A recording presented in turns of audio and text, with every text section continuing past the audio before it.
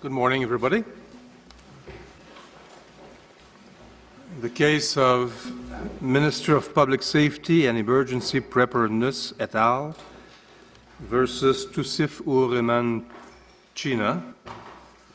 For the appellant, Minister of Public Safety and Emergency, Donnery Nygaard, Liliane Bantourakis. For the respondent, Toussif Ur Rehman China, Nico G.J. Breed, and Barbara Jackman, and Chris Reed, and Farah Salim. For the intervener, British Columbia Civil Liberties Association, Francis Mann. For the intervener and Immigration Detention Network, Sati Sikar, Meja Martin. For the intervener, Canadian Council for Refugees, Erika Olmsted, Molly Joke, and Peter Edelman. For the intervener, Community and Legal Aid Services Program, Subodh Bharati and Suzanne Johnson. For the intervener, EGAL Canada Human Rights Trust, Michael Batissa, Adrienne Smith. For the intervener, Defense for Children International Canada, Farah Udani, Jeffrey Wilson, and Christina Doris. For the intervener, Amnesty International Canada, Leila Demirdaki, Jimmy Liu. For the intervener, Canadian Civil Liberties Association, Iwa Krajiska, and Pierre Jemson. For the intervener, Canadian Prison Law Association, Simon Boris and Simon Wallace. For the intervener, Canadian Association of Refugee Lawyers, Jared Will and Joshua Blum, or Bloom, I should say. For the intervener, Queen's Prison Law Clinic, Nader Hassan, Gillian Moore, and Paul Quick. Ms. Nygaard.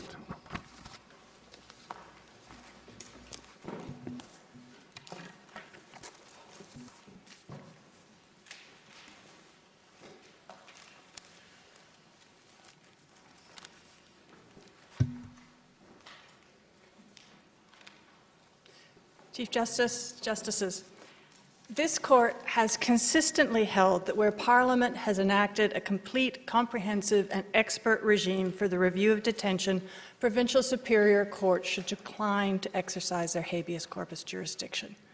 The Immigration and Refugee Protection Act, or IRPA as I'll refer to it, provides such a scheme, and the judge at first instance in this case was correct to decline jurisdiction. The Alberta Court of Appeal, in finding otherwise, based its decision on fundamental misunderstandings of both the nature of habeas corpus and also the nature of the IRPA scheme. And there are four elements to that which I would like to address today. The first is the manner in which the issue is to be considered, both under the IRPA scheme and under her habeas corpus. The second is the question which is to be considered under each of those. The third is the availability of remedies, and the fourth is in relation to the timeliness. So I'll turn first to the manner in which the review is conducted under both the IRPA scheme and under habeas corpus. And there's three aspects to what occurred here that I say are based on misunderstandings of those two schemes. The first is in relation to the overall burden which is on the minister in the IRPA scheme. The court inaccurately in our submission said that the minister had no need to explain or justify the length or future duration of the detention, and that is simply not accurate. Before the board, the burden is always on the minister to justify the detention. But that's with reference to the grounds for detention. It doesn't relate to the effects of the detention as anything more than a factor to be considered. Isn't that right? The detention, the consideration of whether the detention is justified, there must be a ground for a detention, right, and those factors must be considered. They must be taken into account in determining whether detention is justified. So the most that can be said, the most circumstance. that can be said is the ongoing effects of the detention must be taken into account. There's not an actual determination of whether the effects of that detention are unconstitutional. No, I would say that that's not accurate. In fact, going all the way back to Sahin, which was the case that originally set out, Justice Rothstein in the federal court at that time, in that case, set out the factors which were later adopted in Section 248 and referred to by this court in Charkawi. And Justice Rothstein there made very clear that the length and the future duration of the detention were important matters for the board to take into consideration in determining whether the detention was justified. They are part of the context. But that's the point. You're determining whether the detention is justified with relation to the grounds. I mean, this may sound like semantics, but I think it's pretty important. It's a distinction that I'm trying to pin you down on. What you're talking about is using the effects of the detention as a factor in determining whether, with reference to the stated grounds for detention, that detention is justified. Is that in your submission the same thing as a determination, not that the detention is justified with relation to the grounds, but that those effects have made continuing detention unconstitutional? Yes, in my submission, those amount to the same thing.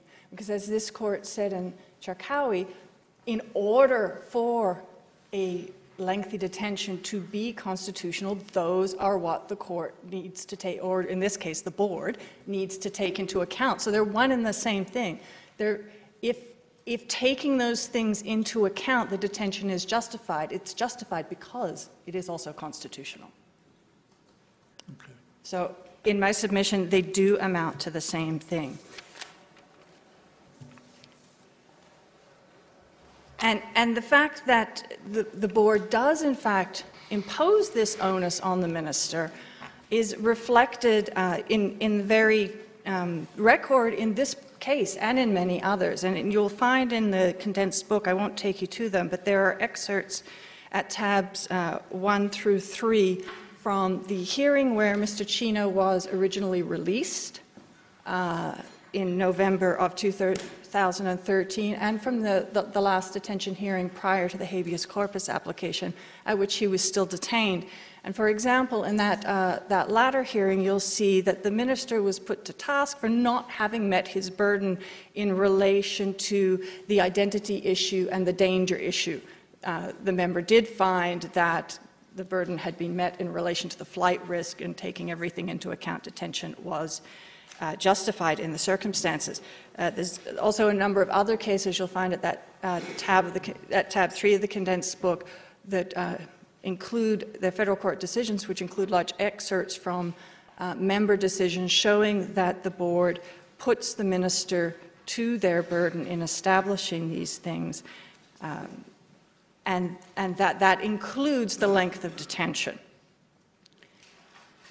The second element that the court relied on here was the idea that habeas corpus considers the detention afresh, whereas the IRPA scheme does not. And in our submission, that is also inaccurate. Dealing first with the IRPA scheme, the board is in fact required to make a fresh determination at each hearing of whether at that point in time the detention is justified. And there's much reference to a quote from the Thanabela Singham case in which the court referred to the need for a member to provide clear and compelling reasons if they were to depart from a decision of a previous member. And in our submission, that quote has been very much taken out of context. In Thanabela Singham, the court was explaining that if a member is going to depart from a previous decision, they need to explain why they are doing so.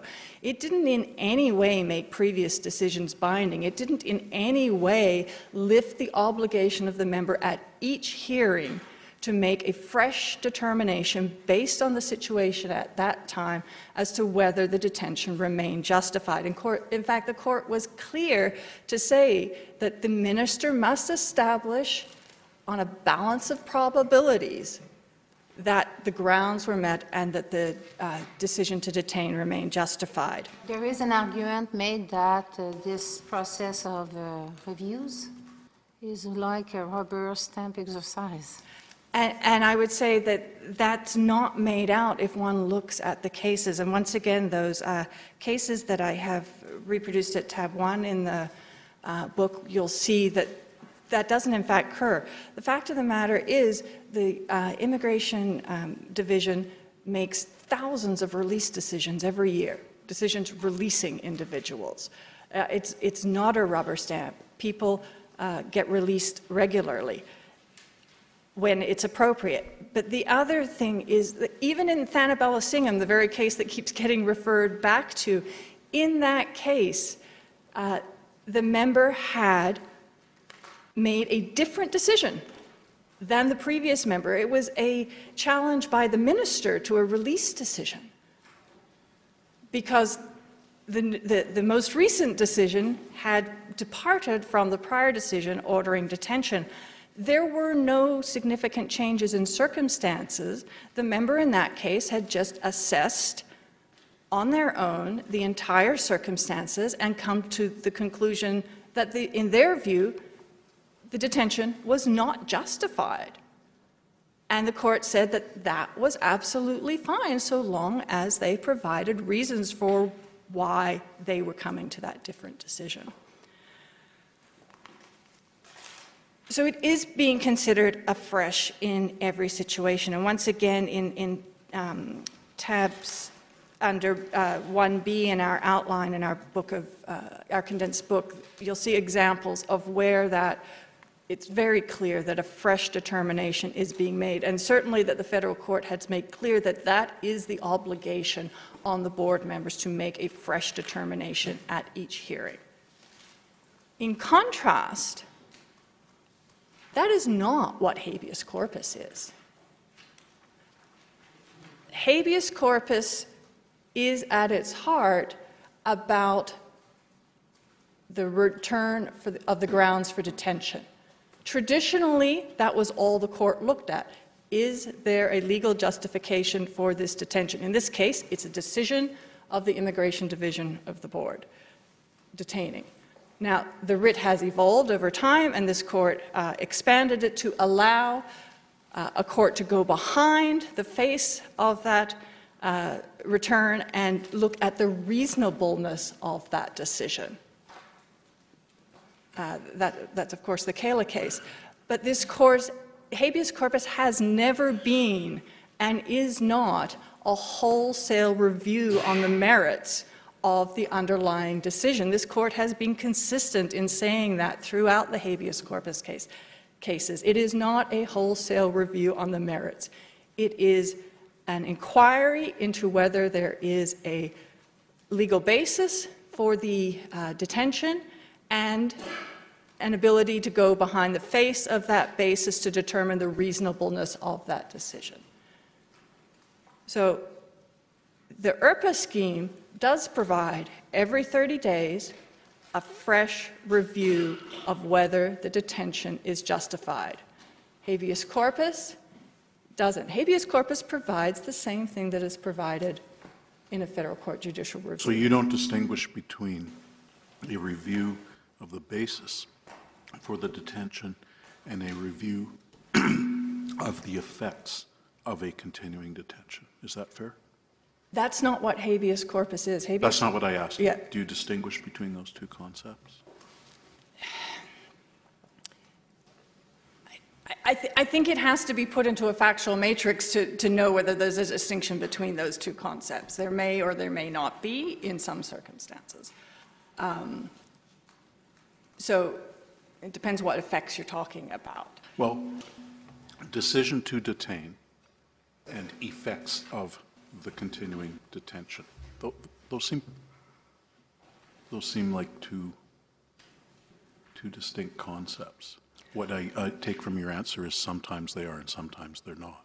I think that's accurate. For example, if the effects of the detention, one of the effects of the detention in this particular context, when you're dealing, for example, with a flight risk, is that the person is available to deport when that occurs.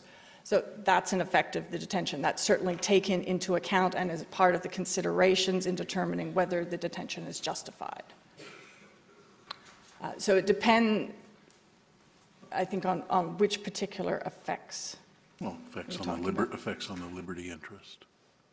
Well, I mean, a detention always affects the liberty interest, Right, obviously. but at some point, do you accept that at some point a detention can unconstitutionally affect the liberty interest? Of course. Okay. So do you understand that to be distinct from the grounds for the detention in the first place? Is that a different kind of challenge? No, it's not a different kind of challenge, because there are the grounds for the detention that are looked at in combination with the length of the detention, the future duration of the detention. So what length of detention can be justified will vary with the grounds for detention, with the reasons for detention. And that's clear if you look at the decisions of the board, that depending on what the grounds of detention are, what the reasons for detention are, how they could be accommodated by alternatives to detention, or whether they can't be managed through alternatives to detention, that's all part of the decision-making process, and it's all part of what makes these decisions constitutional.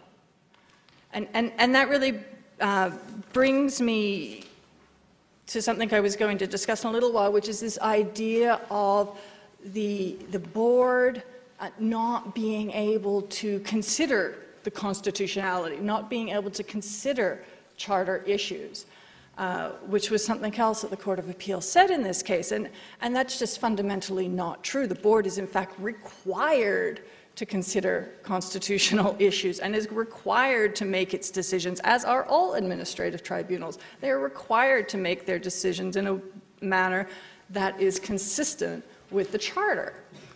And this court in Doré has emphasized that, and emphasized that there is deference to be given to boards applying the Charter to the area which they are responsible for dealing with.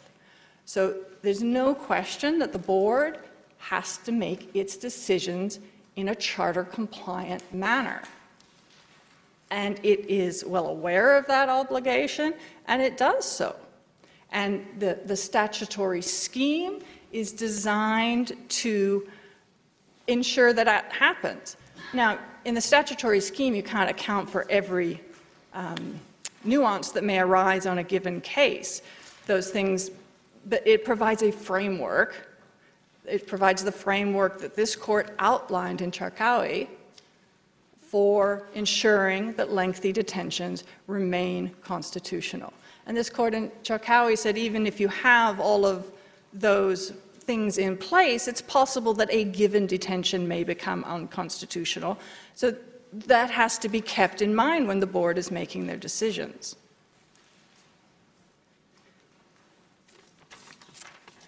Does Parliament have to give express statutory language to oust jurisdiction of a court to grant habeas corpus? No. I mean, and it's not a matter of ouster of jurisdiction. This case has never turned on whether the court has or has not jurisdiction. It's on the exercise of discretion to decline that jurisdiction. But in, for example, the exceptions that this court outlined in May versus Ferndale, where habeas corpus jurisdiction should be declined, those are not places where Parliament has statutorily ousted habeas corpus jurisdiction. So.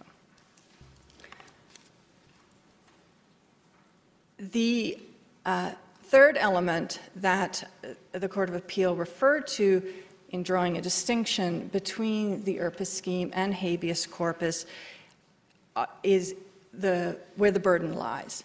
And I would stress once again that part of, not just part of, but a very important central part of the IRPA scheme are the board reviews. And on those reviews, it's clear that the burden lay with the minister.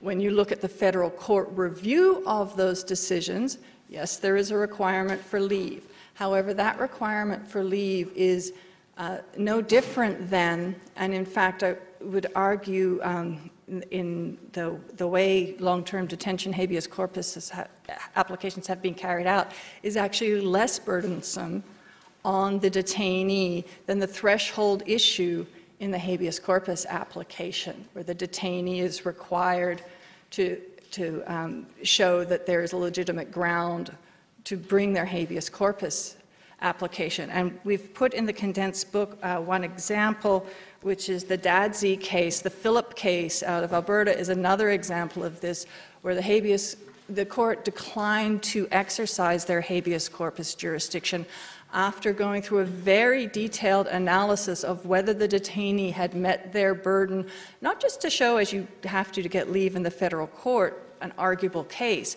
but that the detainee has demonstrated that their detention is long-term and uncertain duration. And in both of those cases, in Phillip and in Dadsey, the court found that although long-term, and in Dadsey, it was about 2 years that the individual had been in detention, that despite that, they had not met their burden to establish that their detention was of uncertain duration, such that the court should exercise their right to habeas corpus. So it's a very real burden that's being applied to the detainee in these habeas corpus applications. And I would argue that the burden to meet the test to get leave on habeas to the federal court is not as stringent as what is being applied in these habeas corpus applications. In addition, to get leave to the federal court, all the detainee has to do is raise an arguable issue on any issue which could undermine the detention decision. And the burden. Let's say that in an habeas corpus proceeding, the detainee is successful to demonstrate that his or her detention has become indefinite. Is it not the obligation of the court to release the detainee if the detainee discharges that burden? No, there's still the second step. That's the burden which entitles the detainee to access to the writ of habeas corpus. Yeah, but let's say, I'm just comparing the remedies available. Let's say that the detainee takes an habeas corpus and is able to discharge the burden that his detention has become of an indefinite duration.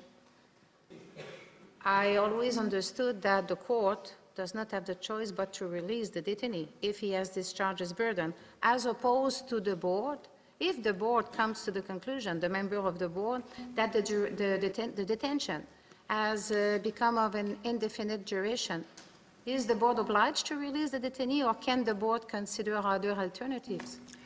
Well, I would say that and this gets to the issue of the question that's being considered by the board as opposed to the court on habeas corpus.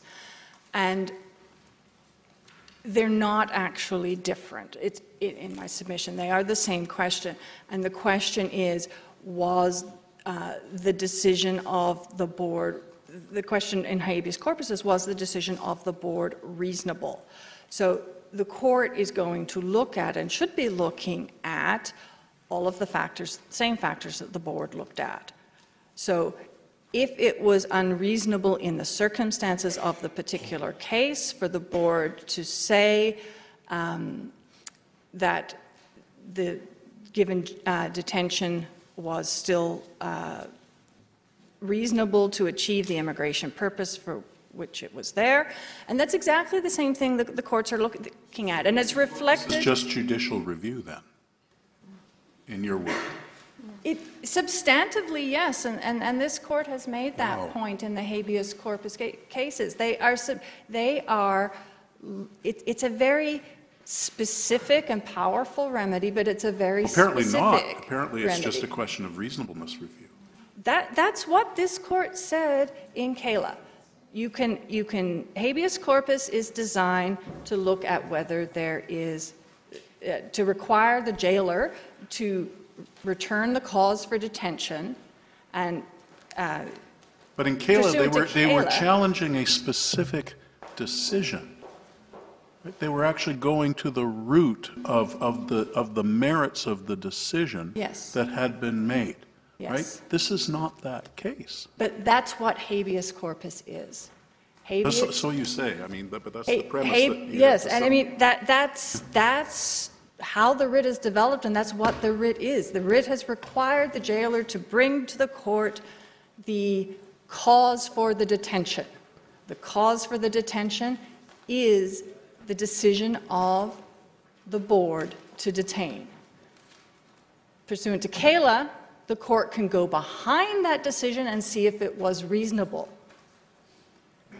But you can't have a detention, or you certainly shouldn't have a detention that doesn't have a legal basis for it. There has to be a basis in law to allow you to detain this person. So we come back to the original sort of point between you and me, is you don't distinguish between a review of the underlying decision to detain and a review of the effects of that detention on the detainee's constitutional rights. You view them as one and the same issue? Yes. Okay. Can you clarify for me specifically, what are the factors that a judge on a habeas application would consider in the case of a detainee? The judge would consider whether there was a lawful cause for detention, whether there's a valid decision of the board to detain, and whether that decision is reasonable. So it would be a review of the immigration decision, and the context and factual matrix would be the immigration background. Yes. And if that petition was unsuccessful, the detainee would be back into the immigration scheme? The immigration scheme never stops. Okay. So it is a departure to review in a different way the liberty interests of the detainee. Is that your position? It's a departure to review in a different forum the liberty interests of the detainee. Aside from the burden, are the factors different? In my submission, no. The fact, if a court were to exercise its habeas corpus jurisdiction, in my submission, it would have to look at exactly the same things as a court on judicial review, because all it can do is look at whether there is a lawful decision and whether that decision was reasonably made. That's what habeas corpus is. You said that the decision is to achieve immigration purposes. Yes. Let's say it takes 5 years to achieve those immigration purposes, and the person is detained pending that. Are you saying that the only remedy available to that person is the 30-day review? No, they also have judicial review to the federal court. But no habeas corpus? Even if the person is not contesting the validity of the detention order, the person says, I'm not contesting that I'm a flight risk. You want to deport me? Can you do it within a reasonable delay? I don't want to spend my life in jail. Well, and the court's going to look at all of those factors, and it's going to depend. I mean, we have cases, for example, Torre, which was a habeas corpus case. 5 years? Or... Almost 5 years. The court found it was not going to exercise its jurisdiction because the detainee had not established in the circumstances of that case that the detention was indeterminate. So it's very factually based. There's issues of the cooperation of the detainee, there are issues of the cooperation of foreign states, there are logistical issues, there are any number of very factually intensive issues that will play into whether a given detention is reasonable in the circumstances of that detention. You could have a detention of a year where the board says, in the circumstances of this case, that's long enough, and we're going to release. Or you can have a case where it's been 4.5 years, and because of the circumstances of that case, it's not unreasonable. It's a very factually intensive determination of all of the considerations. And this gets to the point of the expertise of the board. Many of these considerations, or all of these considerations really, are very immigration-based.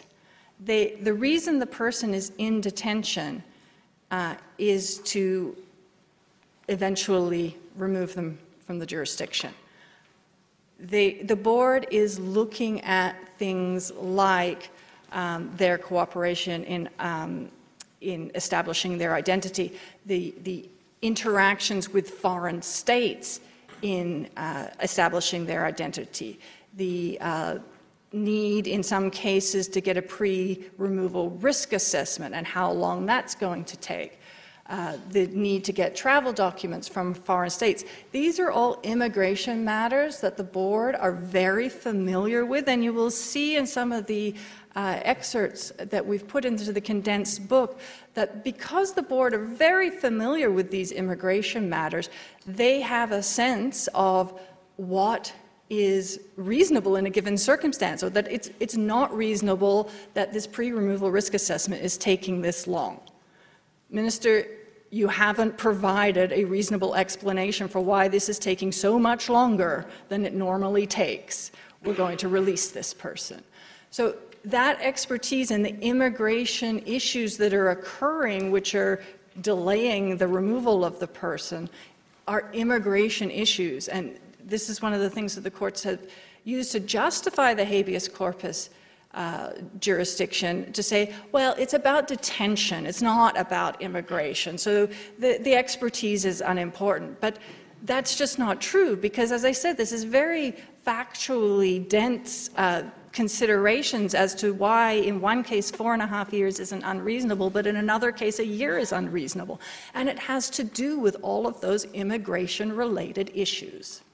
And so the expertise of the board is very important. And you will see in some of these habeas corpus cases that post-date the one before you today, that the Superior Court judges are appropriately giving a lot of deference to the board's decisions and how they come to these findings because of that expertise.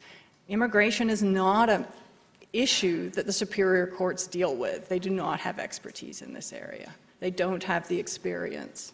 Where do we put any inference, assuming that there are aspects of the evidence which we accept that show that the process, regardless of how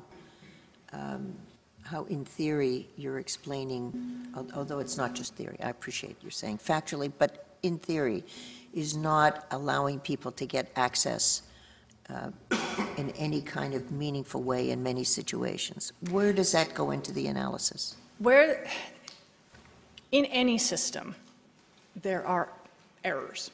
Errors occur. And what's important is that there be a means for correcting those errors, and there is. There's a review to the federal court if the board does make a mistake.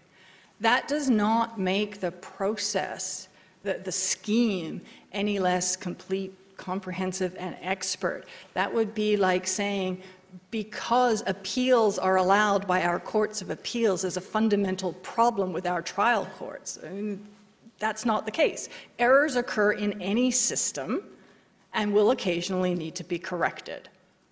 And in my submission, those cases where things have not gone as they should go are simply that. They are errors which can be corrected by the court. But if the errors, what's alleged is that the errors have the effect of depriving detainees of constitutional rights. If there's evidence to demonstrate, in fact, that the conduct of the state has that effect, are you saying because the scheme, the words of the scheme are proper, that the impact in any given process is irrelevant? No, it's not irrelevant. I mean, if the board applies the scheme in a given case in a way which infringes on a person's constitutional rights, that can be corrected by the federal court. If it's systemic, if the errors are systemic. There's absolutely no evidence that the errors are systemic in this case, even if the court accepts the new evidence that the respondents have sought to file. That was an audit report of 14 detainees. There are tens of thousands of detention decisions made in this country every year, and that report looked at 14 cases. There are an equal number of cases in the authorities that you've been provided that show the system working perfectly fine, where everything occurs as it should occur. So, and in fact, in that report, they looked at 14 cases, but the problems identified were actually primarily in 4 of those cases. You cannot say, on the basis of 4 problematic cases out of tens of thousands, that there is a systemic problem. So I would say there's absolutely no evidence of a systemic problem. And in addition, I would say that even though that wasn't evidence of a systemic problem, it was an evidence that there were problems occasionally in some cases. And the board has taken that very seriously. You'll see in the evidence that the respondents seek to file, the response of the board. And you have to remember, it was also the board that requested the audit in the first place. It came to their attention that there might be some problems. They wanted it looked at, and they're taking steps to correct it. So there's absolutely no evidence that there is any kind of systemic problem here. In any system, there are going to be mistakes made, and those mistakes can be corrected. Can you just help me out, though, with something under 248? I just want to get a handle on this. These are factors to be taken into account. Once the minister has established one of the 5 prerequisites that would warrant detention, then you look to these other factors with a view to deciding, even though, Minister, you've satisfied your burden under A to E earlier, we're going to look at other things. Yes. And one of the things that they look at is the reason for detention. Yes. And the reason for detention is that the person is a flight risk. Let's just assume that. I take it that could overwhelm delays that are inordinate, undue, excessive, not properly explained. And one could say, well, that's reasonable, because basically, as long as this person remains a flight risk, those factors are not going to alter the reasonableness of the original decision. Even though those factors, when considered in light of the Charter, might well warrant a remedy. Then I would say if those factors, if considered in light of the Charter, were inappropriately applied, it's not a reasonable decision. You mean we're inappropriately, Well, you know, you're it's saying hard- that no, no, the just a weight second. was given more to one factor than another? it's That hard to argue with a decision that says, I'm not letting you out because you are a substantial flight risk. So the fact that there have been unexplained delays, and the fact that this thing has been dragging on and dragging on and dragging on, and every 30 days really nothing changes, and it just keeps dragging on, that will not overcome the fact that you're a flight risk. Would that be unreasonable? It may be, depending on the circumstances. It certainly may be. You know, there are circumstances where it wouldn't be, but as I said, it's a complex factual matrix that the board's taking into account. But if in weighing all those factors they do so in a way that is inappropriate given the Charter, then it would be an unreasonable decision. But there may be situations where the flight risk is You have to look at everything in order to determine whether a given decision is reasonable. But the bottom line is, if at the end of the day the decision is made in a way that's not charter compliant, it's not reasonable.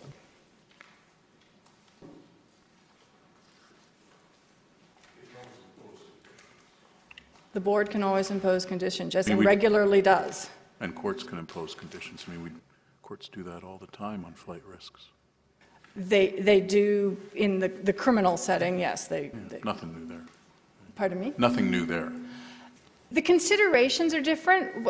The flight risks considerations in an immigration setting as opposed to a criminal conviction setting are different. You know, in a criminal conviction setting, you're concerned about the person leaving the jurisdiction. That's what you're trying to accomplish in an immigration setting. So, I mean, they're different kinds of risks.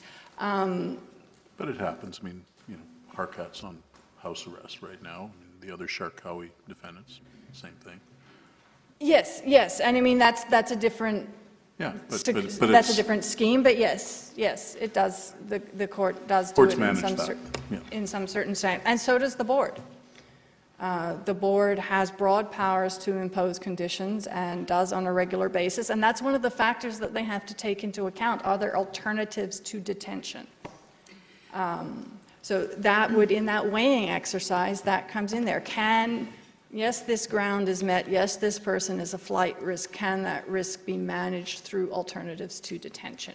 All of that goes into the pot and has to be looked at in determining whether. We're just having trouble when they're referred to as factors, how one factor could not dominate and yet be found to be reasonable. This is where I'm having trouble with it. It's just a factor.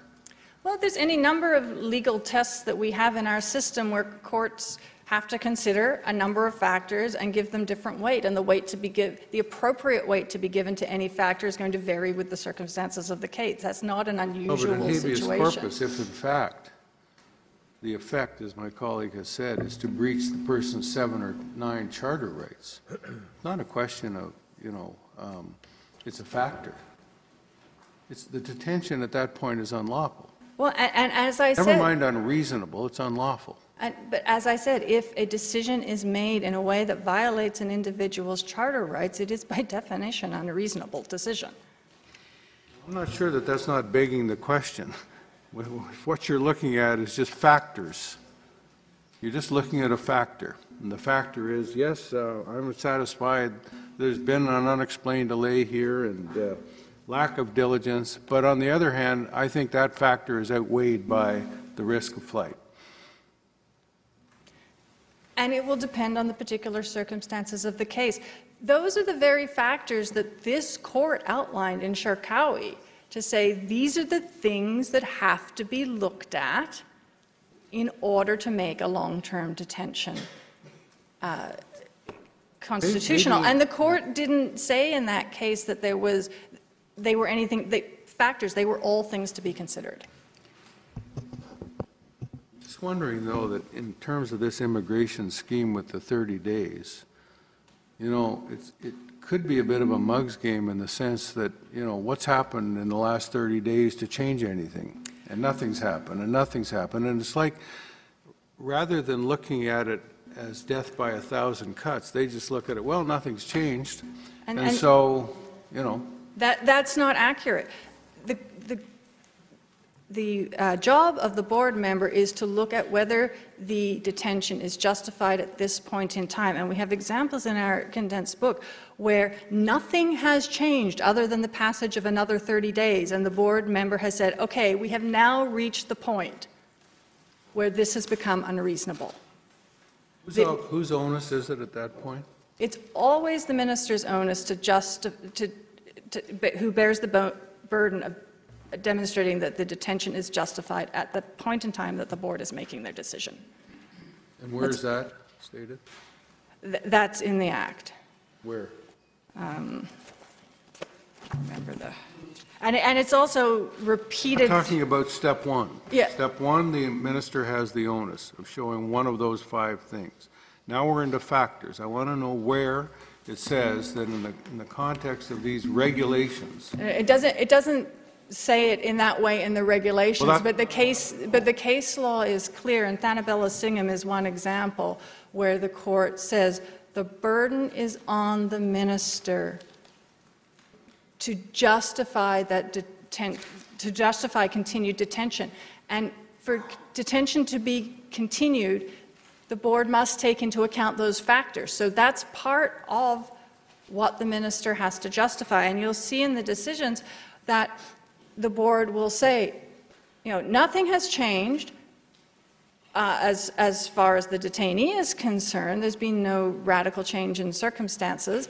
They're no less a flight risk than they were last month. But you're not able to give me any more concrete information about when this is going to end, and now this has been going on too long, and now we're going to release on conditions. How does it work on the ground? This is what I'm having trouble with.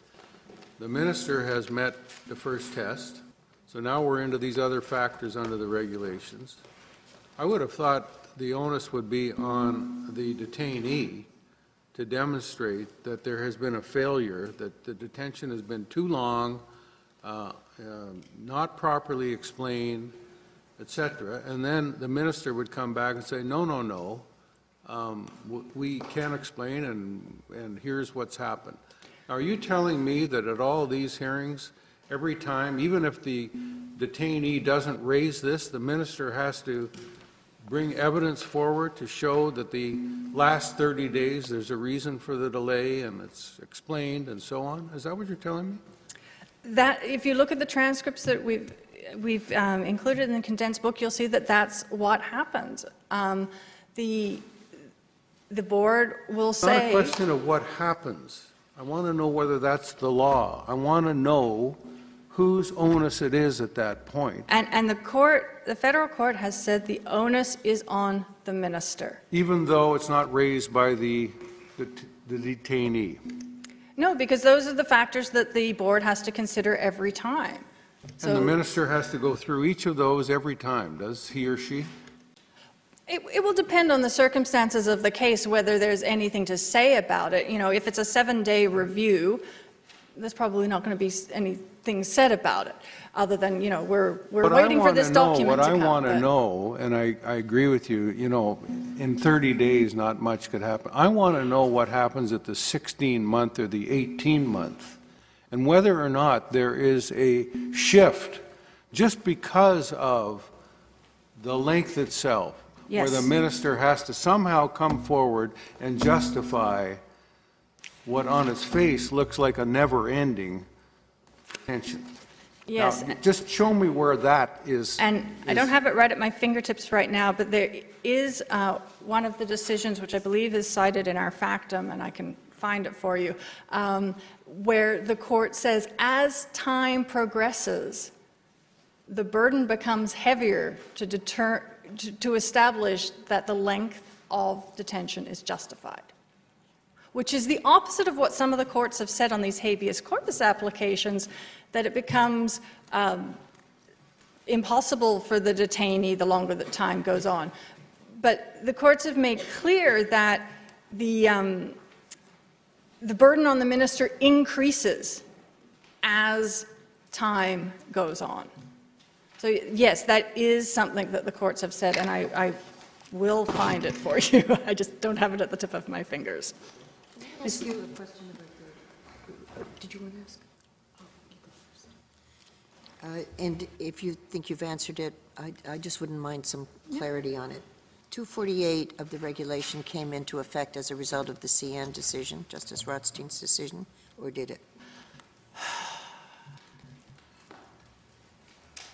I don't know that it certainly reflects his decision there. Whether it came in as a result, I'm not sure, but yes. And after the Yes. decision, which said, here's how you make the process charter compliant, Yes. Section 7. Yes. Can you tell me what difference, if any, you see between the 248 factors and the factors under habeas, other than the burden? Just nail that down for me. Well, the difference is, at least as the Ontario and Alberta Court of Appeal have applied it, is that on habeas, the only thing the court is going to look at is whether the decision is reasonable on the basis of its length and duration. There may be other reasons that the decision is unreasonable, and those, on a federal court judicial review, those broader reasons would be looked at.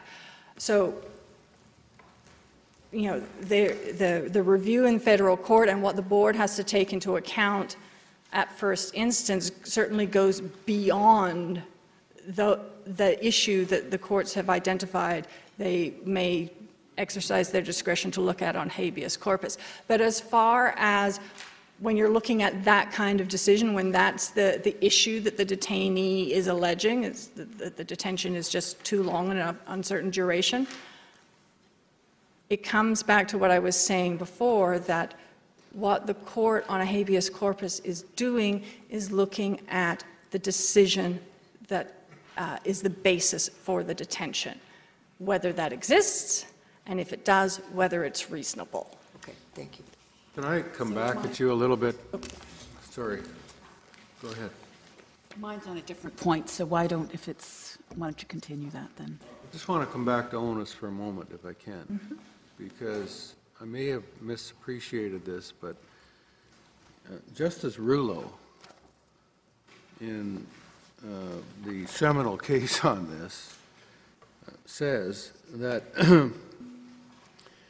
the IRP scheme does not place the onus on the minister when the detention has become illegal due to its length and uncertain duration.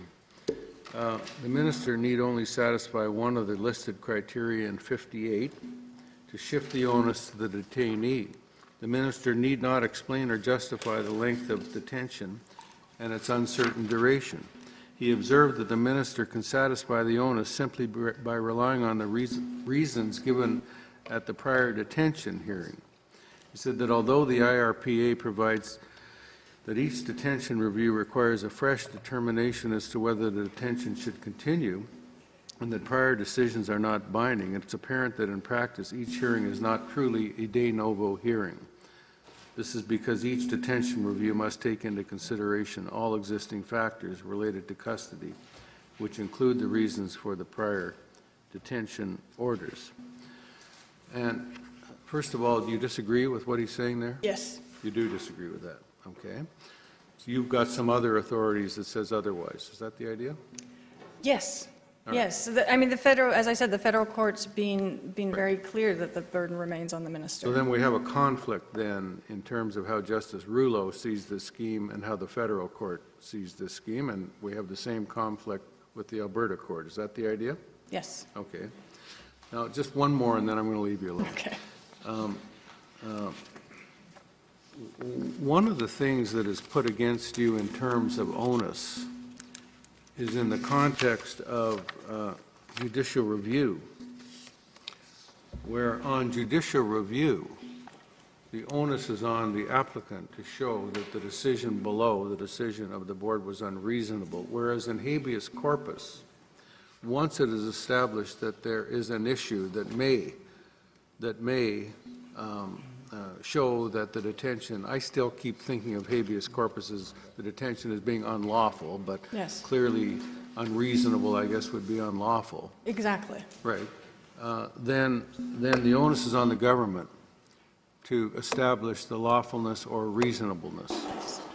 Now, is that right? Yes, that is correct. All right. So that the there are scheme different then, onuses. so that the scheme on judicial review, and there may be other reasons, leave applicant, having to get leave and so on and so forth, no automatic right of appeal to the Federal Court of Appeal, whereas you'd have an automatic right on habeas corpus. The scheme is not as favorable potentially on that aspect to the individual detainee as habeas corpus. Well, I have a couple of points on that. First of all, when this court in May and Ferndale recognized the situations in which a court should decline habeas corpus jurisdiction, it gave two examples. One is in the criminal context, where there's an appeal right. In that context, on appeal, the accused bears the burden. So the fact that once you get to the federal court level, the burden is on the detainee is no different than the other exceptions that this court has recognized. The first level of review is the board, and there, just as in the trial in the criminal matter, the burden is on the Crown. So it's no different than the exceptions this court recognized. Also, the Peru exception, in the specific facts of that case, the review was also in exactly the same way to the federal court with leave That on was an judicial attack review. on the substantive immigration order. It wasn't an attack, a per se attack, on the lawfulness of the detention. No, but the same is true, for example, in the bail situation. Habeas corpus is not permitted. No, we have a scheme called bail. We And we have a called scheme. bail. We have a scheme here called the IRPA. Yeah, I So understand in that. both situations, habeas corpus is precluded because there is a scheme, despite the fact that at points during that scheme, the burden shifts to the detainee. It may well be that there are a number of factors that show that habeas corpus is more favorable when all you're doing is attacking the lawfulness of the order than the scheme. That's what this is all about, it seems to me. And you're trying to demonstrate that the immigration scheme is equal or better. There's really no difference. And yet you have two appellate courts now saying there are not only are there differences, there are multiple differences. But you seem to say that the immigration scheme is just bang on. There's no. And I say that those courts misunderstood the nature of habeas corpus because they referred to this ability to review the detention de novo, which in my submission habeas corpus has never been and is not.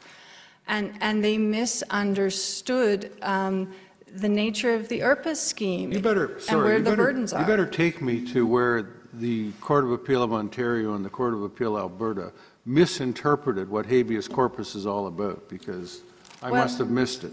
For example,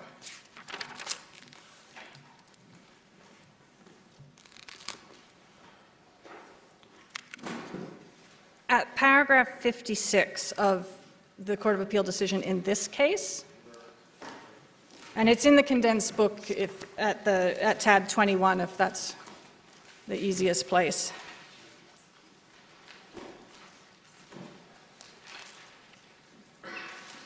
Page, please.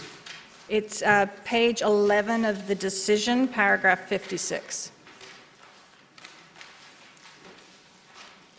The court says, a habeas corpus application is considered afresh if the detainee raises a legitimate basis to question the detention's illegality. The onus is on the minister to justify the detention in law.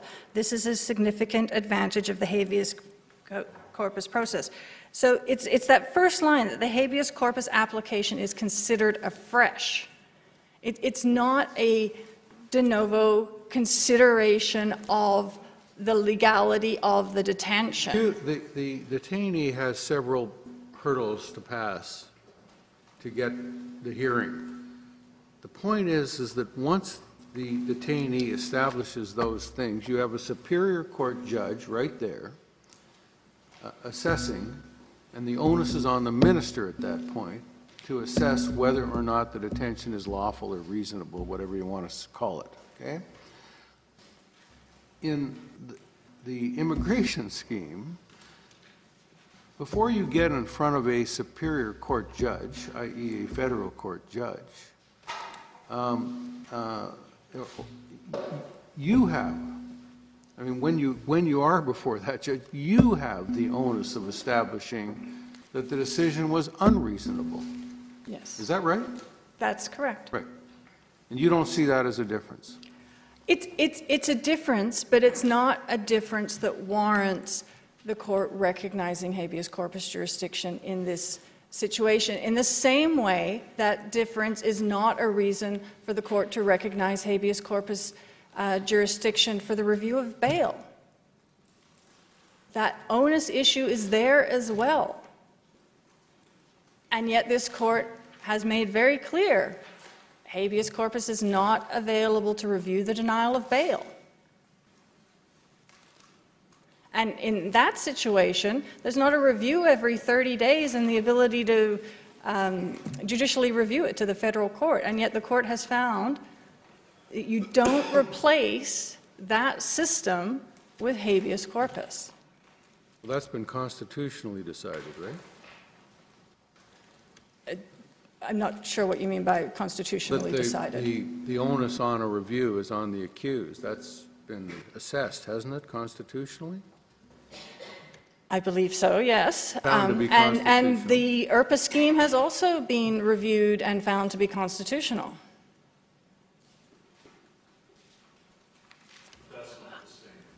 Is the constitutionality of the effects of a decision.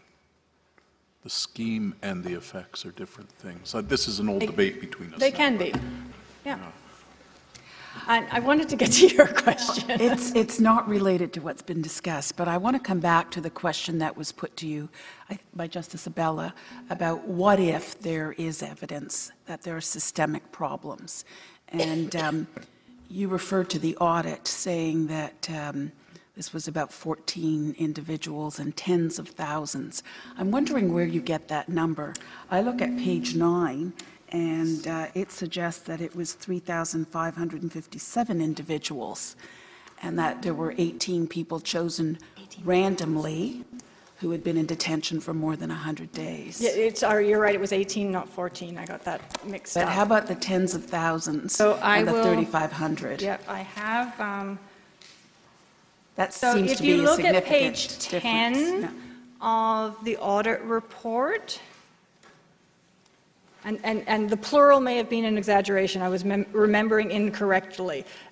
On page 10, there are statistics, and it provides that in 2017, there were 11,061 detention review hearings. But you were comparing apples and oranges, because those 18 detainees had hundreds of hearings.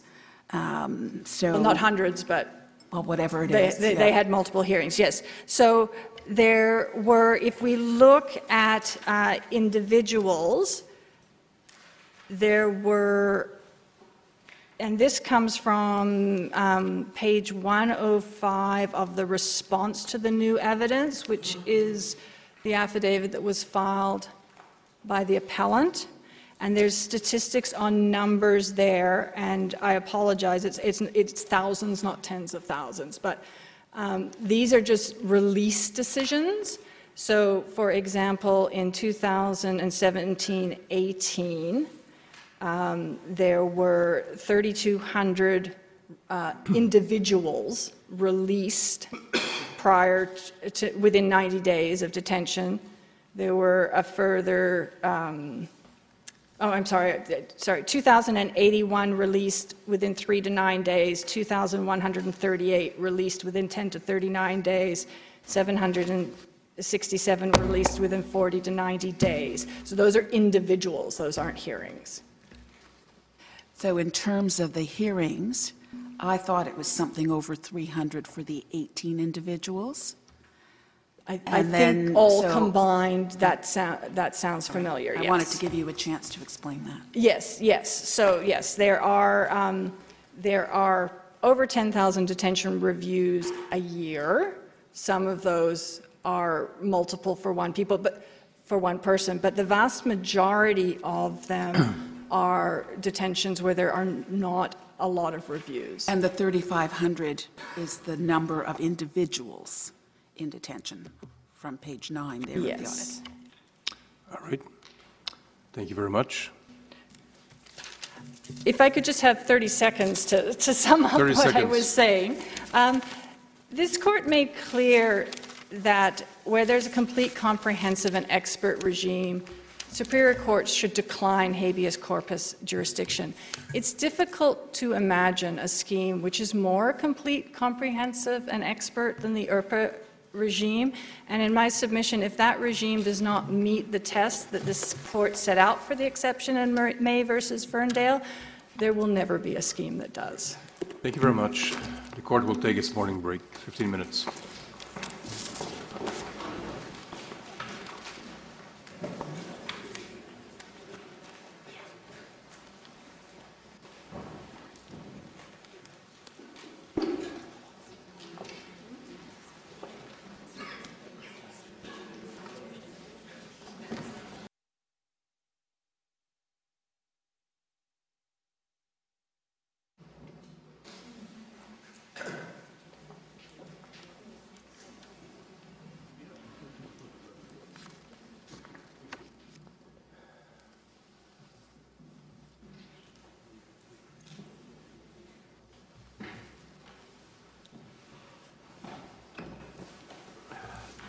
Mr. Breed? Chief Justice, Justices, I would like just to give a brief overview of some of the facts which is important in this case. I will not dwell on any of that. Mr. Jinnah was a citizen of Pakistan. He belonged to a minority religion, the Ahmadis, and he came to Canada to seek protection under the refugee protection regime. He was initially accepted as a refugee. He used his own valid legal passport and his own identity. Subsequent, when he applied for permanent residency, immigration found out about other identities and passports that were used in Germany, and the decision of the Refugee Board was vacated. Mr. Jinnah did go through the detention review process and raised at least 3 occasions extensive release plans to the Immigration Division. Some of them had conditions which was 17 points long. Those were not acceptable to the Minister. I would just briefly like to refer to the external audit that my colleague referred to. I know that this is a matter that still needs to be decided, and my colleague, Ms. Jackman, that will argue part of our arguments will address that. I would just like to mention that there were certain points identified in that report as being concerns of hearings before the Immigration Division. And my colleague was correct. There are thousands of immigration detentions, but the problem lies not with the thousands, but with those few which are in long-term detention without an end in sight. And those ones are the ones that wants to utilize habeas corpus to the effect to show and acquire release. The detention starts with Section 55, where an officer will have reasonable grounds to detain the person, and thereafter we have the detention review process that takes place in terms of Section 57. What is actually important to note here, Justices, is that it is not the lawfulness of detention that it's been considered by the members. It is only the reasons for detention that are reviewed. And that can be found in Section 57, which clearly states that it is only the reasons for review. I can take you to that. It is in our condensed book on page 34, where it clearly states that the Immigration Division must review the reasons for continued detention. And that is one of the big differences between the Immigration Division review and the Federal Court judicial review process and habeas corpus. I will come back to that.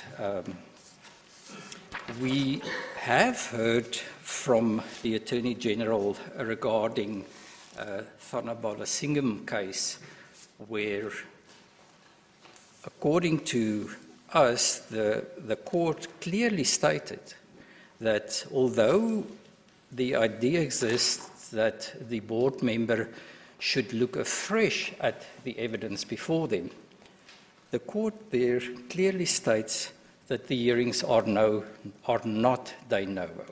They are not de novo. They don't look afresh at the facts. They will actually refer sometimes, and most of the times, to the previous decisions made by the members in the previous hearings. Briefly, the judicial review in the federal court, sir, that is a judicial review. One of the concerns there is that it's a review of a single decision of a member. You can have the situation that there, with the 30-day review, there are multiple decisions which become moot and is complicating then the judicial review. While these applications, according to the Federal Courts Act, is being dealt summarily, it takes, according to the rules, if everything goes well, 85 days to get in front of a judge. And that is if you manage to get past the first stage, which is the application for leave. The application for leave stage is problematic in the sense that you get no reasons, you just get one sentence, you have no idea why it was refused. The Attorney General also mentioned in their factum the fact of the Federal Court of Appeal that questions can be referred to the Federal Court of Appeal. But we have a recent decision that stated that a question can only be referred if it's raised an issue of broad significance or general importance and transcends the interest of parties. It is the respondent's position that where the illegality of detention is in question, it will be very difficult to meet that standard. To come back to the case before us very briefly, which is important to understand the context, in the Alberta Court of Appeal, we don't have a Habeas Corpus Act.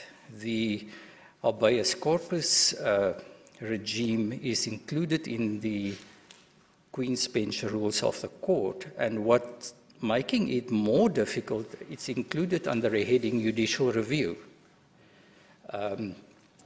It took quite some time to convince the court clerks that yes, an immigration detainee can come to you and do a habeas corpus. Just an explanation of that. Mr. Breed, can I ask you, how does a potential charter violation due to indefinite duration actually come before the board? What does this look like? Is it the minister who raises it? Is the detainee? Is it the board itself? Do you have to file a charter notice? Justice, if I understand you asking whether if habeas corpus is brought before a member of the board. Right. They don't have jurisdiction to review habeas corpus. No, but if not habeas corpus, but you're just simply challenging, when you're up on your 30-day review and you're going to make the argument that your friend says has to be made there and nowhere else, what does that look like? Do you give a charter notice? Justice, this is the important difference that my colleague did not bring to the court. We have the difference between, in May, this court clearly explained the two exceptions. And at the end of the second exception referring to immigration, there's a word, administrative decisions. And here we have the Immigration Detention Division that is doing immigration decisions. We have, under the habeas corpus, it's a charter right, which cannot do. So at the immigration division level, all that you can do is to argue and say that the evidence that was provided by the minister is not reasonable, and that they didn't prove that their actions was reasonable in terms of the Act. Is it your position then, just following up on that, that they are not following Justice Rothstein's decision in Seahan, which says they are obliged to consider charter issues when they are determining these cases? Justice, they are definitely following that. They are definitely following that. But we need to understand the distinction between the constitutionality of an immigration decision and a charter right, which is what habeas corpus is. If, for example, the Immigration Division in that case does not make a decision or that complies with the charter, in that case, you can then go to the federal court, which has jurisdiction, in that case concurrent jurisdiction, to look at the unconstitutionality of the administration decision or the act of the officer. I just want to be clear, in Justice Rothstein's case, it was a question of whether Section 7 and 12 were properly taken into account by the decision maker. Are you saying that habeas is a different kind of consideration and that the board cannot take into account the same factors that are provided by the charter when dealing with the lawfulness of a detention? I guess I'm not. I understand. If Justice Rothstein's decision is applicable and followed, then it seems to me the line isn't quite as clear as you seem to suggest, that it's either this or that. Ma'am, Justice, I will answer your question by just coming back and saying that we have a regime, we have concurrent jurisdiction between the federal court and superior courts in certain instances. That is where an administrative decision or an administrative act of an officer is illegal. The person has the right to either go to the superior court or the federal court. In that case, we have the courts that said, in that case, the superior court has the discretion to say, I decline my jurisdiction, and I'm not going to hear this case. You should go to the federal court.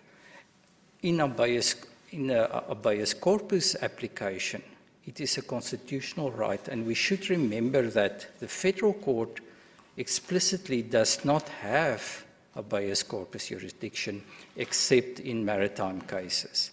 So Parliament intentionally excluded habeas corpus jurisdiction from the federal court for a reason known and to them at that time. But that is very important that they excluded it, and we are then saying that the jurisdiction lies with the Superior Court in Canada to review the... Is there a decision other than Chowdhury which says that? The case we're... Justice, I can refer to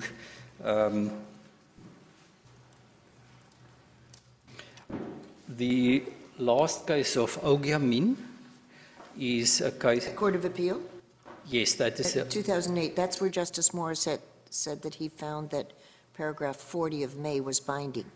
That's correct. So what do you have to say about, that's why I'm wondering, the position you're advancing is found in Chowdhury and this Alberta Court of Appeal decision, but is it found anywhere else?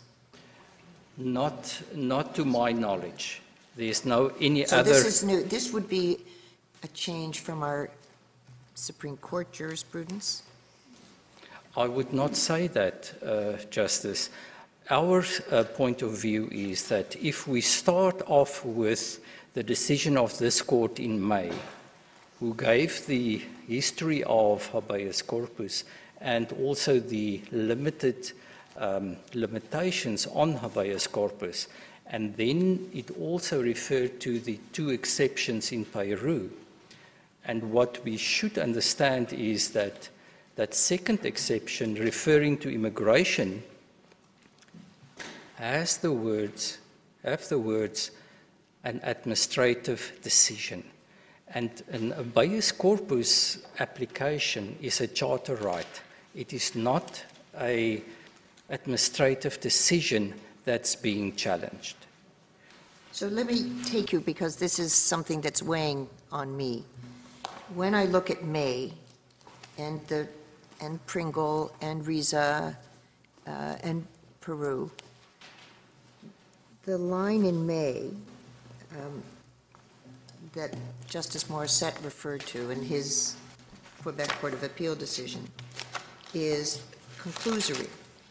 Thus, it can be seen from these cases that in matters of immigration law, which includes immigration detention, I think you'd have to agree, because Parliament has put in place a complete, comprehensive, and expert statutory scheme which provides for a review at least as broad as that available by habeas corpus and no less advantageous, habeas corpus is precluded. Now, that's not if. That says it does present something which is at least as available in terms of rights granting as habeas. What do we do about that conclusion? Justice, I would like to submit that we should remember that in Reza,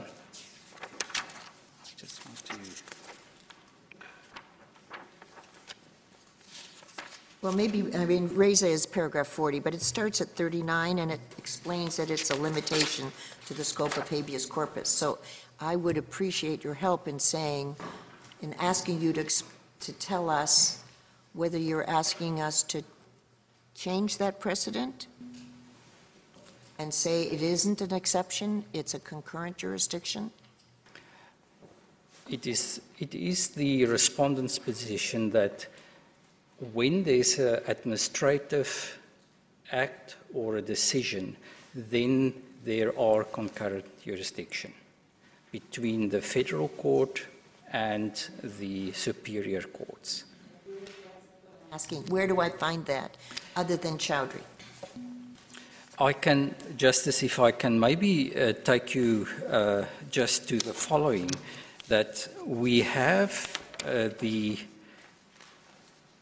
situation that the federal courts was created for the better administration of the laws of Canada, Section 101 courts, which they are referred to. We also have the federal courts, which has no plenary jurisdiction over constitutional matters. Although they can consider constitutionality of an administrative act or administrative decision, that is different than the challenge that Mr. China brought in terms of a charter right. Those are two different issues.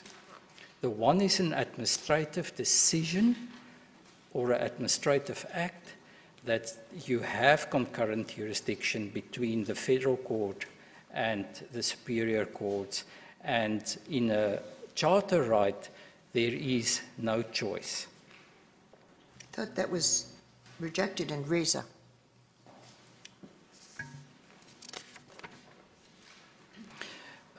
Justice, that was after Reza, there was a decision of the Ontario Court of Appeal, and I cannot remember the decision at this moment, and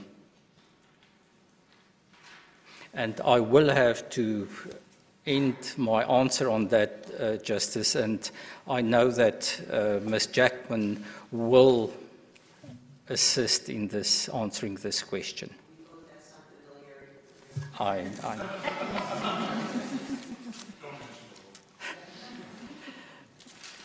I would like to maybe move forward and just show that the exceptions that was created in May, we should also remember that immigration was not the core issue in those cases. Immigration was the core issue. It was detentions was not the core issue. In Peru, a challenge was launched to the removal as well as a refugee hearing, and which also led to detention, and she was detained. It is the respondent's position that there are no justification in limiting a constitutional right of an immigration detainee to utilize Section 10 if his detention is illegal and then with the consequence to be released.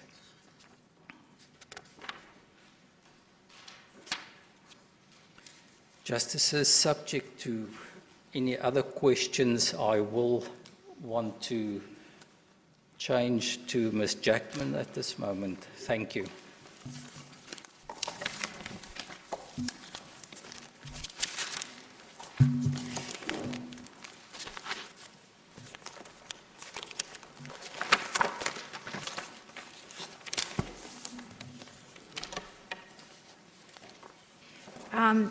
I wanted to pick up on what you had said, Justice Abella, about RESA, because I think if you look at the way the case law is developed, I do think there's problems with it. First of all, Pringle and Fraser was a concurrent jurisdiction issue. He could go to the Ontario court, which they had traditionally done on certiorari, until the federal court was created in 1970. So Pringle was trying to go back to the Ontario court to seek a remedy that had always been available to immigrants. Instead, the government had passed the Immigration Appeal Board Act in 1967, gave that board, made it a statutory court, gave it plenary jurisdiction to address equitable grounds. Pringle just didn't want to wait because it was going to take longer to get before that board. So this court said, in terms of concurrent jurisdiction, Parliament's spoken. They've told you to go use the federal process. And so that's what he was stuck with. RESA was the same issue. RESA was seeking declaratory relief, challenging the leave provisions, if you remember. Unfortunately, I've been on too many of these cases. I sort of feel like now's my time to vindicate all the ones I've lost in the past that are now before this court. But in any event, RESA was a choice between going to federal court. He could have gone to federal court and said, I don't like the leave provisions, I don't like the fact that I'm being deported, this is all unconstitutional, or he could go to the Ontario court. Both places had concurrent jurisdiction because the federal court's a court for the better administration of the laws of Canada, and we were dealing with federal laws. And this court said, again, Parliament's chosen. They adopted Justice Abella's reasons in the Court of Appeal and said, go to the federal court, you can't come here. Peru was really a disguised, a collateral attack on an immigration decision. She was seeking to challenge the credible basis finding in her case that led to her deportation, because the leave provisions were at that point only in place for about 5 months, but they'd come in January of '89, I think, and she brought her challenge in May of '89. And didn't really, I mean, she did make the leave application and she sought habeas corpus on the grounds that habeas corpus would be a more direct way to challenge the status determination that she'd lost. And this court said, or this court didn't, the Court of Appeal for Ontario said, look, there's a complete, comprehensive expert regime that deals with immigration status decisions, with immigration matters. Peru wasn't detained when her case came before the court, and Peru had leave already in the federal court before the Court of Appeal for Ontario considered the case. So she was fine in that sense. This is the first time the court's been asked to address the issue of detention. And if you look at May and Ferndale and Kayla and the cases before it, like, I think this is the third case in a trilogy. May, Ferndale, and Chena, it should be, in my submission. The same as Moran and Cardinal and Miller. This is the last sort of piece in the puzzle in terms of what rights people have on habeas corpus. But you characterize it as this is the first time we've dealt with detention, but every time habeas is raised, that's detention. No, I So- meant immigration detention, sorry. Immigration detention. It's the first time it's come squarely before you where a person's detained under immigration legislation. Is it the detention or is it the constitutionality of the detention? I think it's the lawfulness of the detention that's before the court, and that's the other issue. I think that there's two things that come out of the case law. One is some of the cases speak about the fact that there's a comprehensive regime, May does, in fact, a comprehensive expert regime in immigration cases to address administrative decisions. That's what Mr. Breed was talking about. When you go on habeas corpus in these cases, it's much more like Steele, and I think the question you were asking, Justice Brown, about what's happening there is really answered by Steele. The process was legal in Steele. He was detained for a long period of time. It was found to be cruel, and while the reasoning the court in Obiter says you shouldn't have come on habeas, and that's no longer good law, the facts of the case are very similar to this. He wasn't challenging a decision that was made to detain him. He was challenging the record over a period of time, a long period of time. And that's what's been happening on these cases. We come to court, they don't look at the individual immigration division members' decisions. They look at the whole context in terms of how long the person's been there. Like Ojiman, for example, live witnesses were called. The government had to come and show on the habeas why to justify the detention. And at the end, the Superior Court judge found it wasn't justified. There wasn't a proportionate reason to keep him detained, and so his constitutional rights were being violated. So I think that that's what habeas gives you, is the opportunity to look at the detention itself in the context of the legislation to decide, are your charter rights breached? And I do think it's a charter rights issue. There may be occasions where you say you don't have this, the argument is you don't have the statutory authority or something like that, but most of these cases are really charter cases. What do you say to your friend's point that the charter is equally relevant in front of the immigration boards, and then on review, if in fact the reviewing court believes that your charter rights have been violated, or charter values, or whatever they're looking at that point, they will find it's unreasonable, so everything's beautiful. But you see, it's not a direct challenge. You go before the immigration division. You ask the question about can you raise a charter issue there? Of course you can. But if you're going to try and strike legislation, you have to give notice. If you're asking them, if you're just saying it's indefinite, it's gone on too long, you don't have to give notice because that's just the application of the act, and you're not challenging the legislation. But you're saying in these circumstances, you can take that up, and what the federal court can say is, all right, it looks like it's unreasonable, and send it back. They can't release. That's why, that's the other point that I really wanted to make today, is the case law keeps talking about concurrent jurisdiction. There is nothing concurrent between habeas and the federal court in this sense.